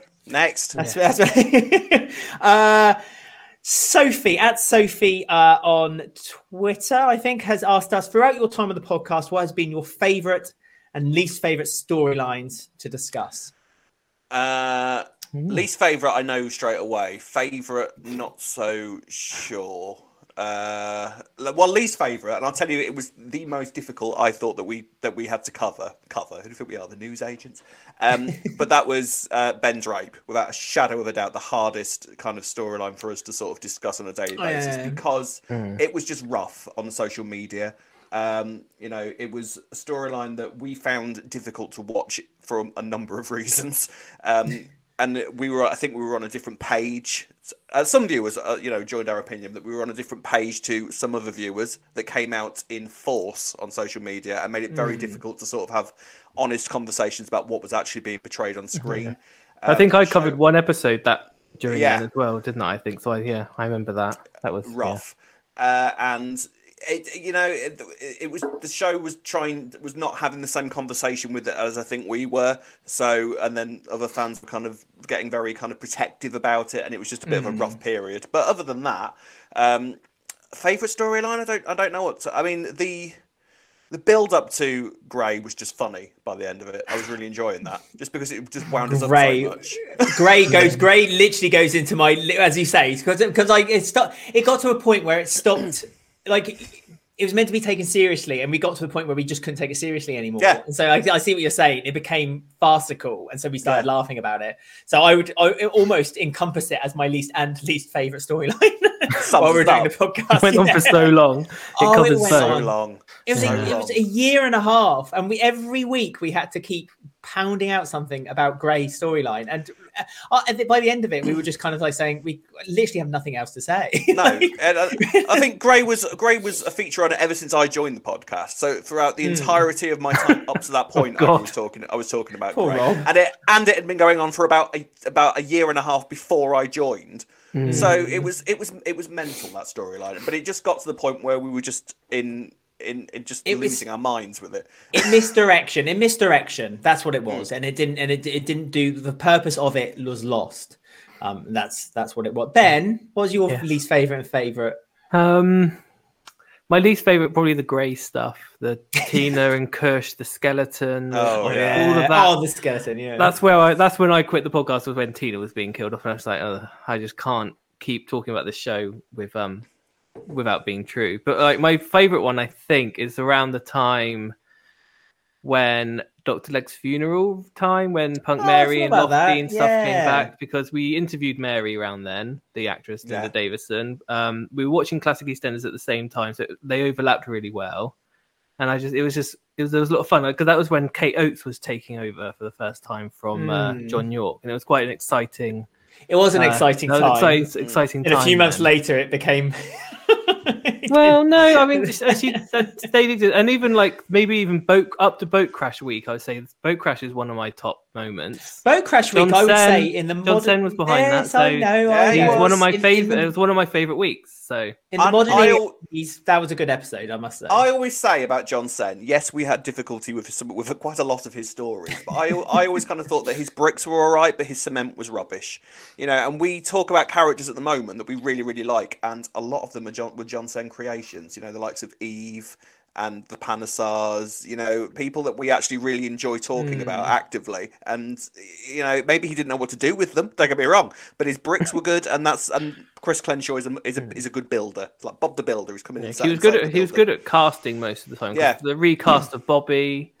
Yeah, stuff like that. The early days of Ben and Callum, just before the wedding with Whitney, I really enjoyed Callum back then. That was good. That was really good. And I liked Callum's running. It's when he turned into a police officer.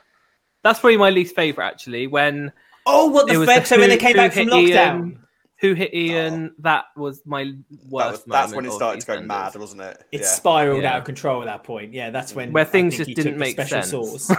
Yeah, At all. yeah. We still don't know what Kira and Peter were doing in the back of that van with those bottles of beer. Oh, we do. We do. We're not allowed to discuss it. Another that the fan flash- fiction. Is that the flashbacks they had that they do on social Twitter. media? Yeah, No, I never got remember that. answered. That was probably my least favourite time around then. Ah, The kidnapping. yeah. all that jazz. Yeah, that's when it got a bit crazy back from lockdown. I mean, yeah. Robert Ryan has emailed and said, your EastEnders knowledge is superb historically and in the short and medium term, and love that you've made your home in Scotland. On a personal note too. I so wish you the best, though hope you still are about on the old socials. I'm grateful that you've come across Walford Weekly, something I've looked forward to every week as I've started to more as I watch more EastEnders, as it's an omnibus for me up here in Scotland. So that's a nice comment, I thought. Nice. Our knowledge wasn't always there either. Like when we first started, we did a reaction to the first ever episode, and we didn't know who loads of characters were. And I think on Digital Spy, people were like, well, not very impressed. They didn't know who Sue was in the cafe from 1988. Outrageous. And I was like, I forgot we did that. I forgot we did 2 years old. I don't know Sue. But so we did do loads and loads of research, and we watched loads of old episodes to really get a load of back history that we could. Well, we've watched classic episodes from 1985 to 2002. Every single episode. With a very big quality drop in 2002. And now when we got to 2002, we've stopped, and there's a reason for it, sadly. It's not great. Yeah, it's not good. Mad. Wasn't 2001 like one of the best years or something? Like 2001 is ridiculously good quality, and then 2002 falls off a cliff. Even summer 2001, when you look back, there's some really weird, like, really, what is this? And then 2002, it's just, I think it's when it went to 4 episodes. It's from that week. It was that's when it's. But well, we haven't had the opportunity of seeing Alfie in his original form either. Form when he first introduced. But a lot of people I've seen on social media have said that you look back on Alfie with rose tinted glasses, and actually he was never that. Yeah, because you said Pete Bill was remembered as a really great character, and we'd love him. Yeah. We were watching it. We were like, we bloody hate every scene he's in. Pete Bill. So this is the original rubbish. Pete Bill, not Peter Bill. I fall over a bin bag while wearing a cape. No. Mary has written and said, my name is Mary Ann, and I've been listening to Walford Weekly podcast since I've been watching EastEnders on US BritBox in 2017. It's an informative and entertaining podcast, and I will miss you. I wish you the best of luck in the future, and I'm glad the spoilers will continue and hope the EastEnders characters ranking board will continue. Thank you for Walford Weekly. I'm glad I have an EastEnders podcast with Albert Square After Dark coming soon. Whoop, whoop. Thank you very much. Yes. I'm very intrigued by the After Dark. Don't be. It was just a cool branding idea. Right. You're really selling it. Thanks. Everything that looks good about Albert Square happens at night, right? All the good stuff happens at night, and Albert Square looks incredible at night. So Any scenes at night time? They're always the one. So I thought I'd use that as the branding idea, and then we've sort of evolved that from there. And it sounds a bit like a club that you can just sit and discuss stuff. So yeah, that was the thinking behind it. It wasn't. People got really excited about the After Dark thing. Yeah, there's when gonna be it was swearing. Oh, what does that mean? Yeah, There's gonna be sex and swearing, nudity. I mean, I'll present it topless if you like, but I don't think my viewership will go up very high very quickly. Phil, more than you can shake a stick at. Talk of the Street on Twitter has got in touch with us. They're a podcast, and they said, you've done such a great job for such a long time, put out brilliant content, and in my mind, you have the best soap podcast logo out there. So it is a good logo. When we had to, and the reason I kind of bring that up is because I thought we'd kind of just venture into why we had to change that logo. By this. So I don't know if we've ever said this publicly, but we may or may not have got in touch with a certain TV program at a certain channel and being told that if we don't do something about it, we could get sued. It wasn't that. It was during Easter. I remember because I had an Easter egg I was carrying back to the car from our drive to our house. And that's when she phoned me, because we were talking to the press team about getting access to something, and she was like, "Well, it's not going to happen." And your name, EastEnders, we were EastEnders Weekly, weren't we? EastEnders Weekly, yeah. Yeah, she was like, EastEnders Weekly. Have you talked about a lawyer about that? I was like, I'm literally coming back from Tesco carrying a $2.99 Easter egg, love. What do you think? I'm not contacting lawyers for the name EastEnders Weekly. So we didn't get any access. We didn't get anything from BBC. And then we also thought, well, we better change our name then. So we did to Walford Weekly. You weren't allowed to use the title EastEnders in the title of the... Well, I don't know. I think she was just doing some weird little threat to like stop us harassing the BBC press team, I suppose. But we weren't harassing them. That was when we were trying to do interviews of cast and things, and there's loads of like ridiculous rules that you're not allowed to do. So if you ever want to do an interview of a cast member, they have to be off contract.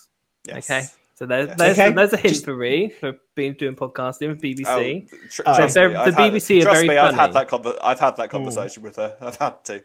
Several ideas have been quashed but, straight away. This podcast has been great because we've been able to speak to cast members and writers and old executive producers privately. So that's one of the amazing things that this podcast has done. So it's been a lot of fun. Privately, we've been able to just speak to lots of people and stuff. Who was the interview we did an interview with, and we had to do it over a phone, and it kept. That was Mel's husband, Ray. Ray. Again, I don't think we ever talked about it publicly, but when we did that interview, it was awful. He didn't like us very much. He was really nice. No, he was actually really sweet. His receptionist was slightly annoyed. The agent who was annoyed with us because for some bizarre reason the phone kept cutting off. And so we downloaded some free software because we had to record a phone call, which you're not like. It's hard to record phone calls, isn't it? And this free software turned out that after 10 minutes it just cut the phone off. So we'd have to then phone the agent back, who then have to phone him, who was in like some villa somewhere. He was on holiday or something, wasn't he? And he was sat in his armchair looking out the window, and we had to keep re-phoning them 3 times. And on the third one, he said, yeah. And on the third time, he said, I suppose we've just got 10 minutes then. He was like, let's wrap this up quickly. He knew. But everyone we interviewed, every single one of them, and you can find them on our channel, every single one of them, and I'm not lying by saying this, absolute loveliest people. Really lovely. Tosh was lovely. Punk Mary was lovely.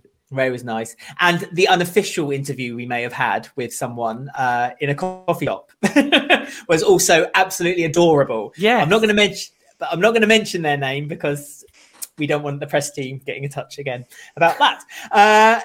The podcast has ended, so you can't do it. Yeah, screw them all. I'm going to call this EastEnders Weekly, this episode. Bob got in touch, says, hello, Alex, Rob and Ben. My name is Bob. Hi. I am very sad to hear about the end of the Walford Weekly podcast. I would like to congratulate Rob on his new venture with Ree. What I would like to know is, who is your favourite executive producer of all time? Go. Dominic Treadwell Collins. Matthew Robinson. No. Sorry, I thought you'd finished. Carry on. All I was going to say was the show just felt so exciting at that point. You know, everything leading up to the Who Killed Lucy storyline. There was just such a buzz about the show. You could tell all the cast at all times were having the time of their lives on screen. The reaction to it, the fact that people were actually talking about the show, it just felt so exciting to be an EastEnders fan. That was for me. It was really big back then. Like, you forget how big it was. Like, on Graham Norton, he had an EastEnders special, didn't he, with the Who Killed Lucy Bill, and it's like, the audience were filled with EastEnders actors and all the guests were just EastEnders. It's like, that would never happen. It was a really big time. But, the originals, Julius Smith. I was going to stay by my one. They're very good. It's a lovely 3 years that they had. Matthew Robinson, again, is like known as like the best one. And most of his stuff was good, but I do feel towards the end with the Steve Owen stuff, it went slightly... Because we watched that really recently, didn't we? The heist. I think the first shenanigan.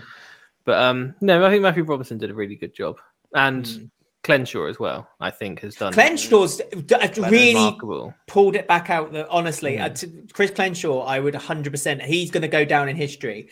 And to be fair, no, I'm not going to be. Stop being horrible. Why change the habit of a lifetime?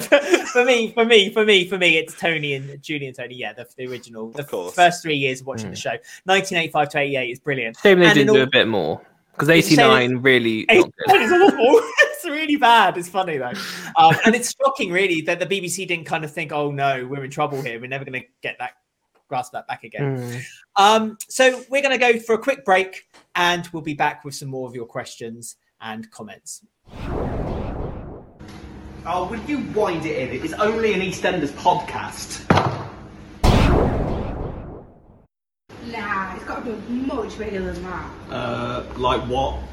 Well, you could do character profiles, videos, you could look at other soaps. There's loads you could do. Come on, Rob, you're a geek, you love soaps. Do you mind? Oh, and a mailbag. A what? A mailbag so people can send you stuff. I am not having a mailbag. I know what the EastEnders fandom can be like. Most of them are lovely. Some of them would genuinely send me a cobra. Oh, and you need a woman. Beg your pardon? To co-host. It's about time you had a female perspective. Will you listen to yourself, you stupid old tart? You're always doing this, ain't you? Giving it all that? I've had enough of this. Get out of my pub! Oh, with pleasure. And just remember this, Ree. You can't tell me what to do. You ain't my co-host! Yes, I am!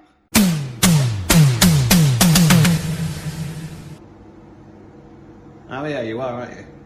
Alright, fine. But no mailbag. Alright, calm down. Your new EastEnders podcast, Albert Square After Dark, starts Saturday the 8th of April on YouTube and all your favourite podcast sites. Hello, everyone. We're back, and for the final part, then for our Q&A session, we're having a sesh. So trendy. Not on the sesh, are you? I'm not on the sesh. No, too old for that. I'm almost 40, Ben. no. Did you not know? I did. So a comment on our Instagram from Pack Me a Present has said, has Halfway's Hat bumped into any old characters in Heaven recently? Well, I don't know, because I've not spoken to Halfway's Hat. He never communicated with me. He only ever communicated with Ben. Ben, have you been in touch with Halfway's Hat recently? Well, since you announced leaving the podcast and it coming to an end, Halfway's Hat has been in touch. I can confirm. He's seen the email, so he has got something to say. Are you ready, guys? Yes. Always. To play a little game? Hello, everyone. Halfway's Hat here. I was so glad to receive an email asking all about me. I didn't think anyone would ever talk to me again. I recently got a new job as DCI Policeman's Hat, working in Walford Police Station. Seeing as it's the last podcast, I was wondering if Alex and Rob could help me fix a problem I've caused. I need to put the baddies back in their correct cell, but can't remember who goes where. I can see something, smell something, and hear something in the cell. Choose one, and I'm sure we can work out together who belongs in the cell. I mean, hearing and seeing and smelling stuff in a cell is never a good idea, I'll tell you now. They all sound a bit dodged, to be fair. So obviously, Halfway's Hat, he has lots of occupations in his little life so far. He's been left around Walford, he's died, he's gone to heaven, to hell, met all sorts of characters, and now he is working in Walford Police.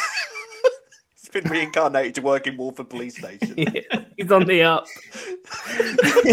So anyone who can't remember, because it was probably years ago we played this, you can choose 3 of his senses to work out what's around him, and there will be a clue, and you have to work out which character should be in this prison cell. Okay, and we have to guess after each inanimate clue. hat, so he can only do so many things. So you can choose what he can smell, what he can hear, and what he can see. Well, Which one do you want to go first? I'm curious to know what you can smell, Rob. Are you Absolutely, Alex. on the same page? Good. Absolutely. Okay. It's a filthy page. So smell, right? Page 3 of the Sun. Yes, go on. I can smell burgers and food from all across the world. There's cooking oil mixed in with expensive cologne.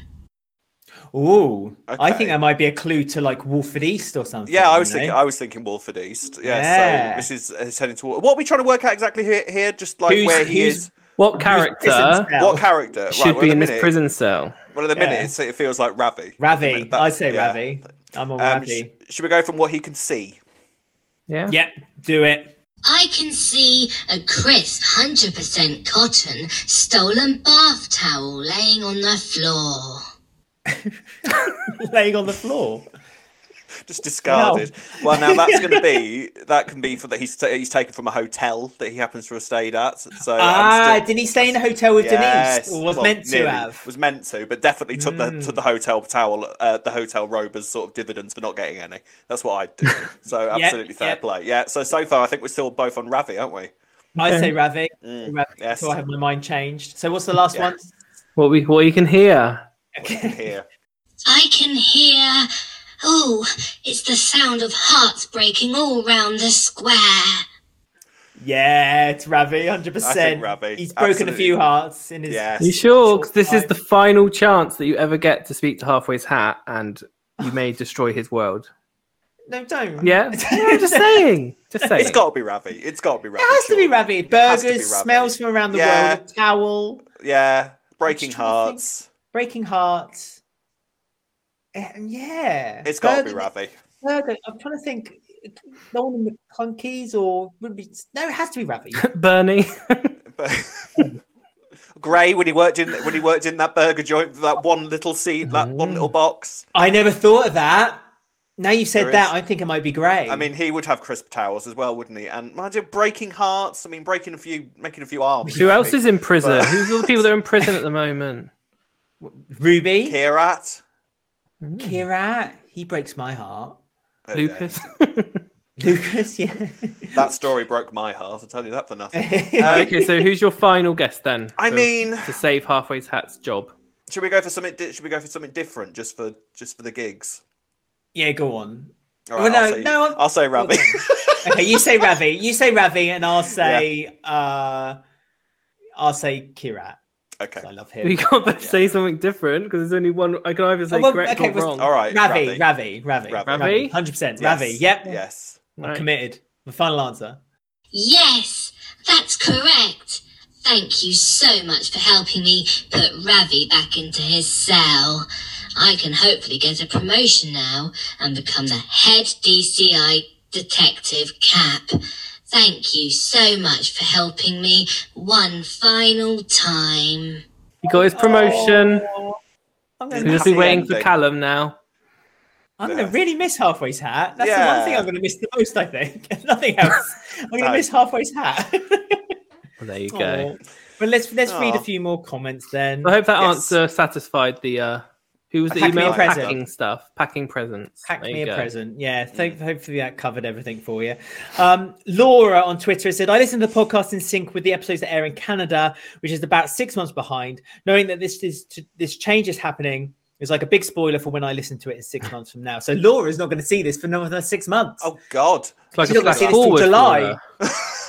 God. Yeah. What a way to find out as well. Sorry about that.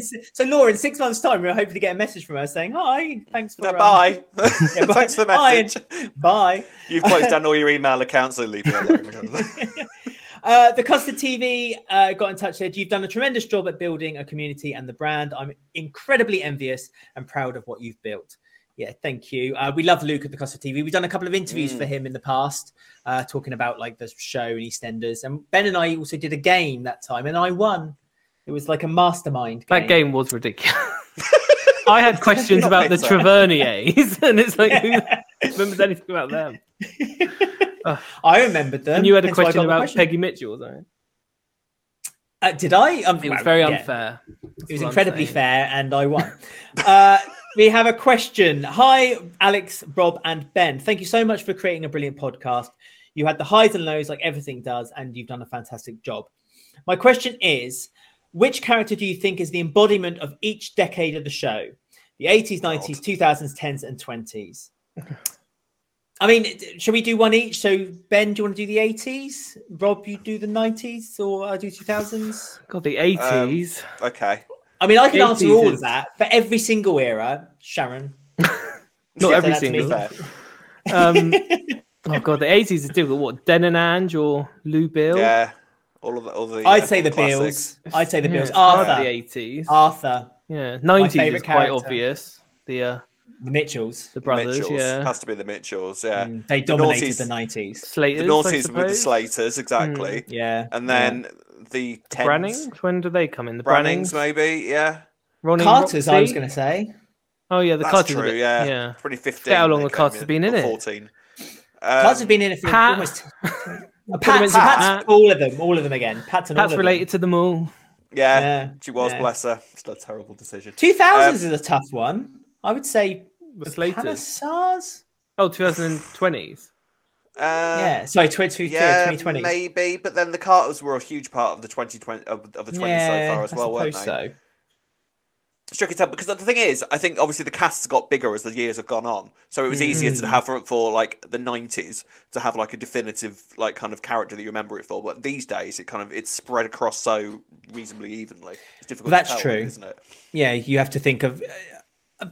You have to think there's not one family. I guess had a real big sort of 11, 13 year stint, haven't they? Yeah. It has to be the Carters. It has to be the Carters because they've been in the I'd Vic say the so. whole time as well. So yeah, the 10s and the 20s has to be the Carters. I'd say 80s, so. I would say the Bills. And then the 90s, But the Bills and the Fowlers. 90s the Mitchells, and the 2000s the Slaters. Yeah, there you go. And the Brannings ish. And you're determined to get the Brannings in there.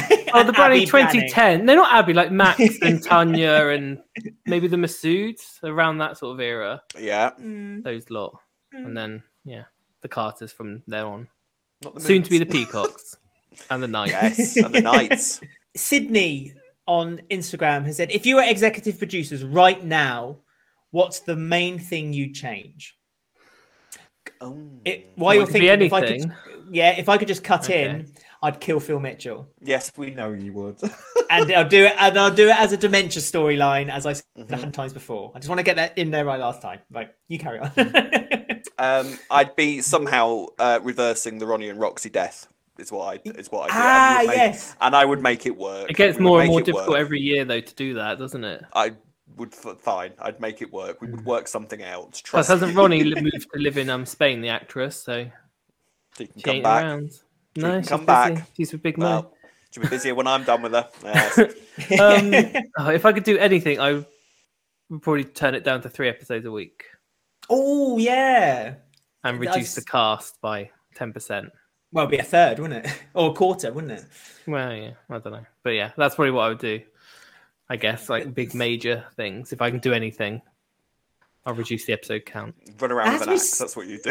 It has to be said, if you watch it in the 80s and 90s, I know we keep going on about the classics and this and the other, but if you watch it in the 80s and 90s, it's so concise and everything works and like stories flow really well. It's like the Mother's Day episodes we had last week. It was really strange because they had the Mother's Day episode on the Monday, which is obviously Sunday.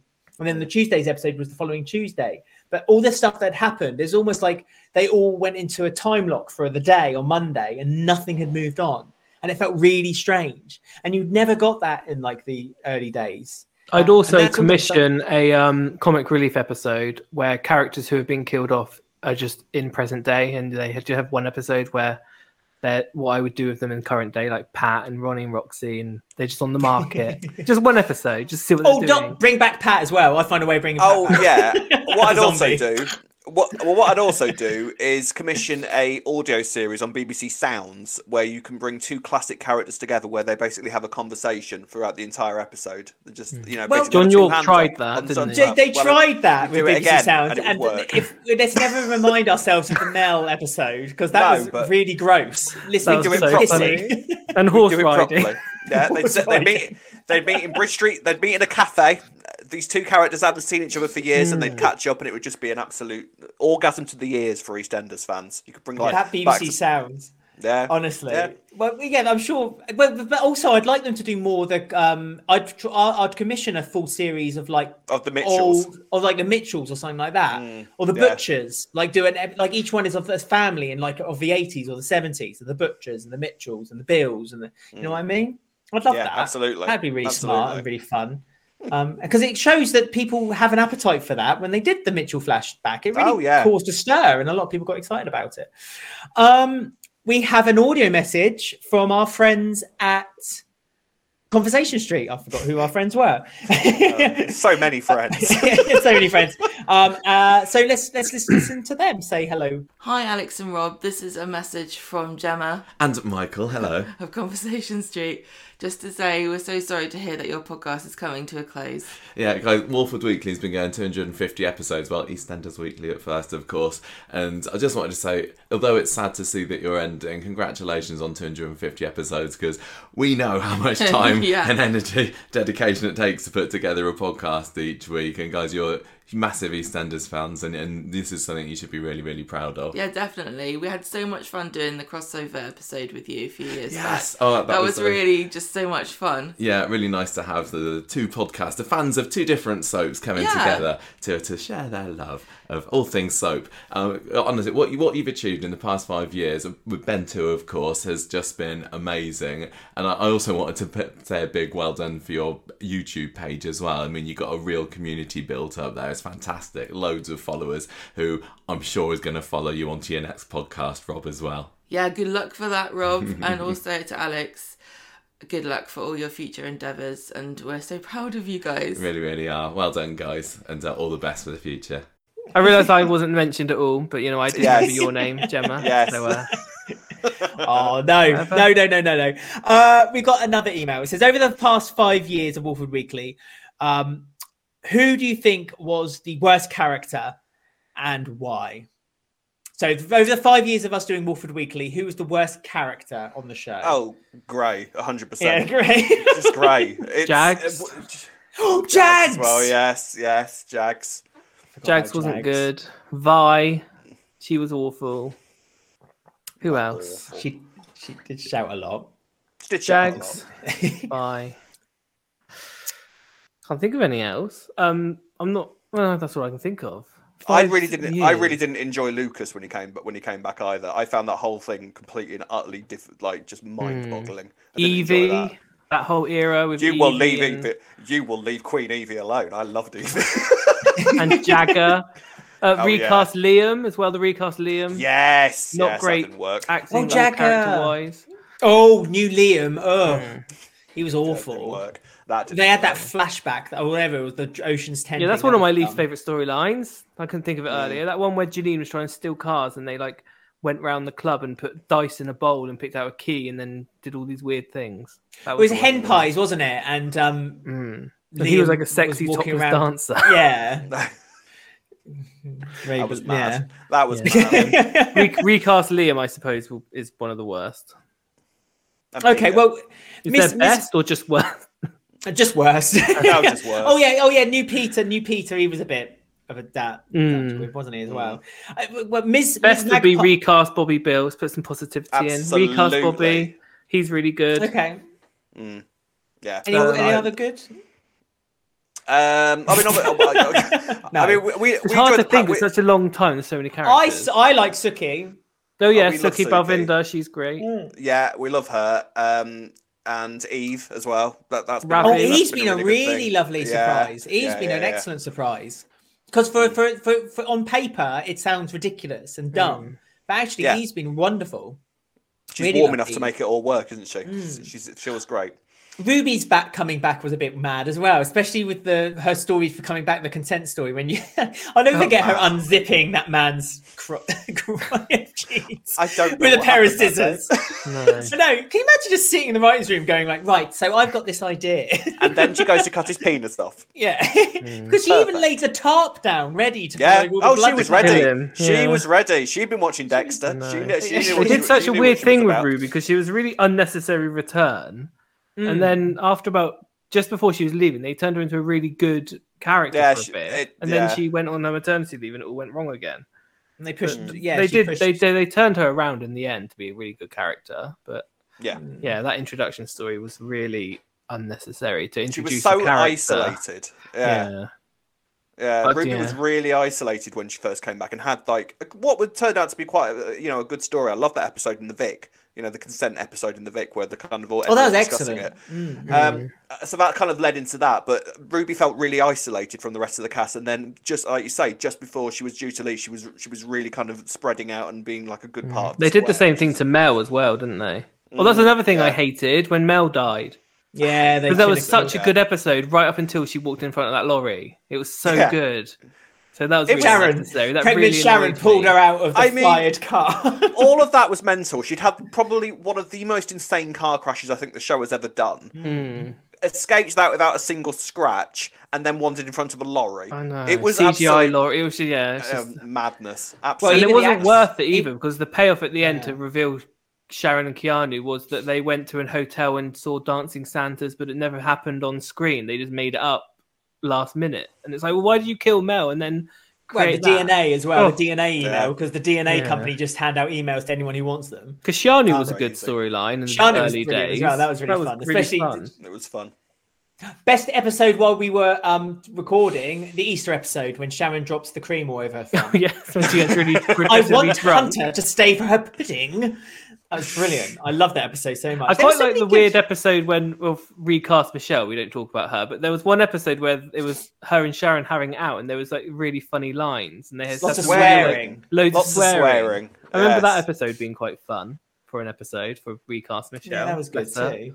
But again, they with Michelle's character, wasn't it? She was getting stalked by the man who she worked with in the department store. Yeah. Because Michelle was having an affair with an ex-student, wasn't she? Who knew Michelle, and so she left the teaching profession. And then they she ended just the story really early when all the women just brought him back to like Yeah. the Bill house Yeah. and told him off, and then they were like, "We're all sticking together as women," and then that was it. I was like, okay. did we cover Very that odd. on the podcast? That was before our time, wasn't it? I think Michelle had gone by the time. Because she was there at Easter supper. I think we must have just seen the end of her where the she was end- just the end hanging of her. around. Yeah. Off you go. We're here now. That was an odd thing. Recast Michelle. Yes. Louise, Lesson I like learned. Louise came back. That was fun as well, especially when she had that moment when Keanu was getting shot in the face. That was fun. Yes. There we go. Oh, so many moments. So many memories. Don't think So we many should memories. keep her again either because she's a big celebrity now. She's on You, isn't she? Well, she was on You. Yeah, she's really popular. Do you want a very English accent show she did? Beautiful. Hello there, Courtney round slang. Is there any characters you'd like to see come back? That's a question Janine. I'm just throwing out.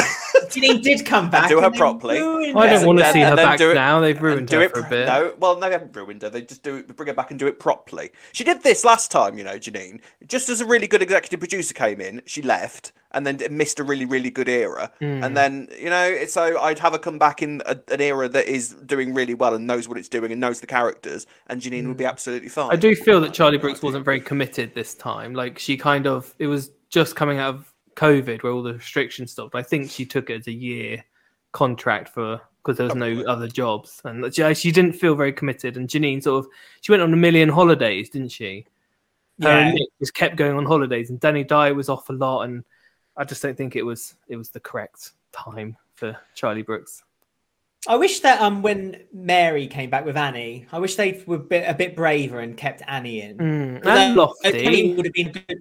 Yeah, but Annie would have been a good character to keep in, and it would have meant an opportunity for Mary to come in and out every now and then as well, which I'd like to have seen. But Yeah, Annie was like, at the time, there was room for a character like Annie to be on the show. Yeah. It felt really weird that they didn't think... It was happening at the changeover, wasn't it, between Kate Oates and John York? It was literally that week where it was all happening. But yeah, Dot's funeral as well was a very good episode.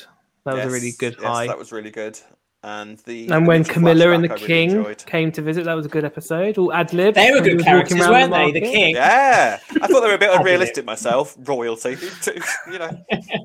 I know, who would have a monarchy in this day and age? Camilla, eh? she called Bernadette Bobadette, didn't she? I think Camilla did. Boba Fett. She thinks it's Star Wars. You just did what I did, and then you just got Star Wars and Star Trek confused. You. I also want to do an honorable mention because it's a shame that we're finishing as new characters has been introduced who I love. Reese. Reese has been a great new character as well. Reese is I great. love Reese. Reese is brilliant. Really nice addition. There's a lot of potential there. And we got the flash forward to look forward to. Yes, Christmas to look forward to. So that's. So you ended the 9 months' podcast time at a really to go good back to time, that. Alex. Well done. Yes. I know. I've done well, Well haven't I? Yeah. Cheers. Pretty much. It's quite exciting. It feels quite exciting though for like a new era of the Queen Vic to be moving into a new era of like EastEnders podcasting and all that kind of thing. I'm quite grateful for that. So cheers, Glennis. I assume that was deliberate. Yeah. Thank you very much.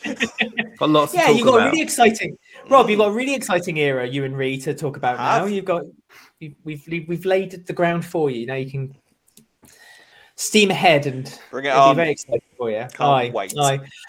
Oh, but thank you, Ben, for coming back. Do you have any words, anything to say as a goodbye, or are you just going to kind of? Well, I've already left, really, so not really. I want to say thank you to the person. I got one gift from a listener. Oh shit! I got one gift.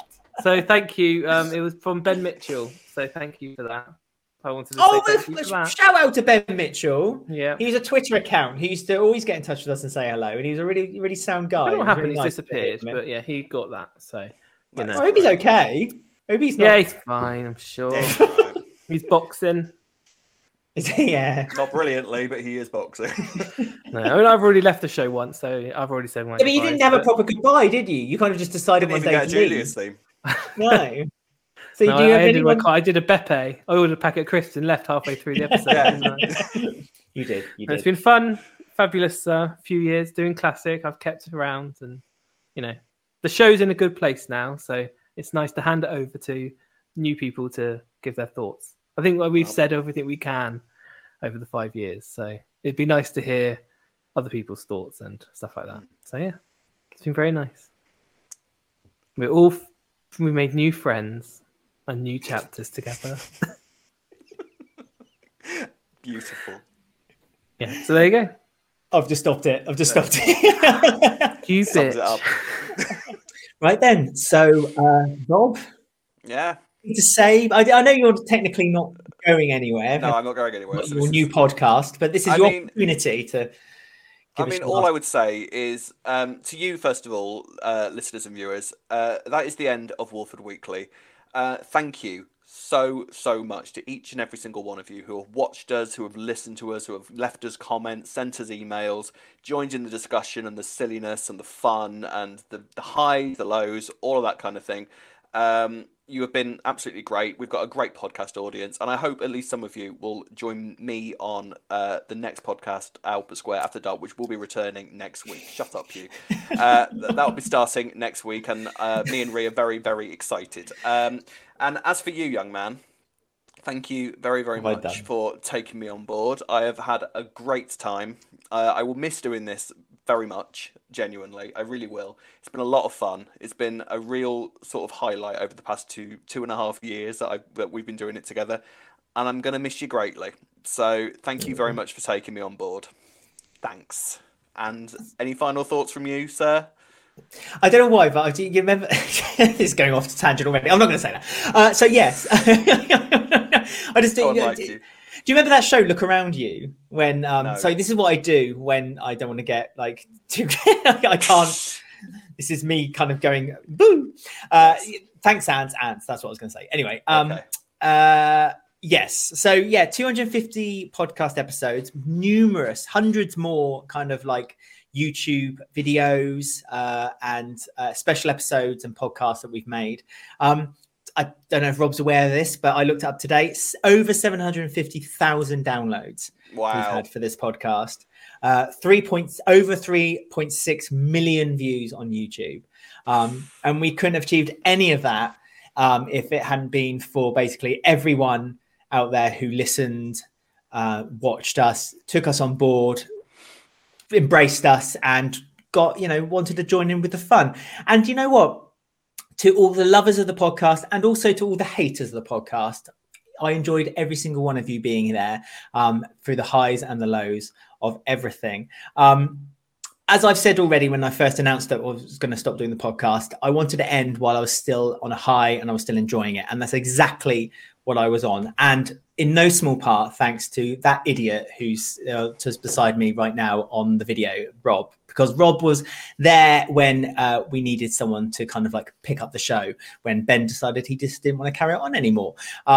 And Rob was, as we said on the previously on the podcast, Rob was there like, go straight in. But you know what? If he hadn't, then I don't think we would be on this episode right now, to episode 250. And it has been honestly an absolute pleasure working with Rob. I mean, you see what we record and we put out on each week, but you don't see the nonsense and the absolute bull that we talk about behind the scenes. The episode's an hour long, but Rob and I normally record for about 2.5 hours, and not all of it is us kind of talking to each other. Sometimes it can be us basically wanting to throw our laptops across the room because some kind of technical issue has happened yet again. And Can't wait for them. Really looking forward to dealing with them on a weekly basis. And so I'm very much expecting lots of text messages from Rob next week asking me for help, which is absolutely not a problem at all. Rob, please do get in touch. He's going to block me. You watch. He's going to block me on all numbers, and he's just going to walk away, and that's never going to hear from him again. Absolutely, 100%. But in all seriousness, I've had an absolute ride, a fun ride doing this podcast. We've had so much fun on Twitter, so much fun on Instagram, so much fun on YouTube, and just making videos and making podcasts. It's really something I enjoy doing. But I've done things in the past where I've carried on doing them, and it's got to the point where I've begrudged doing them, and I didn't want this to become that. And as I said, that's why I wanted to stop now. And that doesn't mean I'm not going to carry on doing podcasting, because I do enjoy doing podcasts. I do a Traitors podcast, in case anyone's interested, which I enjoy doing. But that's something which isn't a weekly thing, which again, I must admit, is something that's a commitment. And I would say to anyone, and you can see it from like other people who do kind of do a weekly podcast, it's a very tricky thing to do. And again, because of commitment of time and my job, unfortunately, it made it a bit more tricky for me to carry on that commitment as well.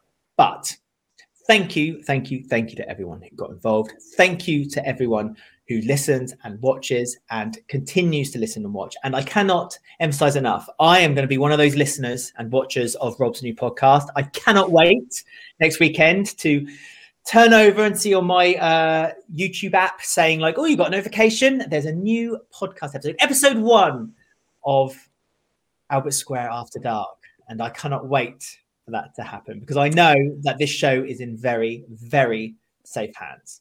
Thank you very much, and it's very happy. I'm very pleased to say that just finally I've made a true friend by doing this podcast, and thank you very much for being there. So that's it, darling viewers and listeners. Hopefully I will see some of you next week, and until then, it's goodbye from me. And it's goodbye for the last time from myself. Bye. Bye.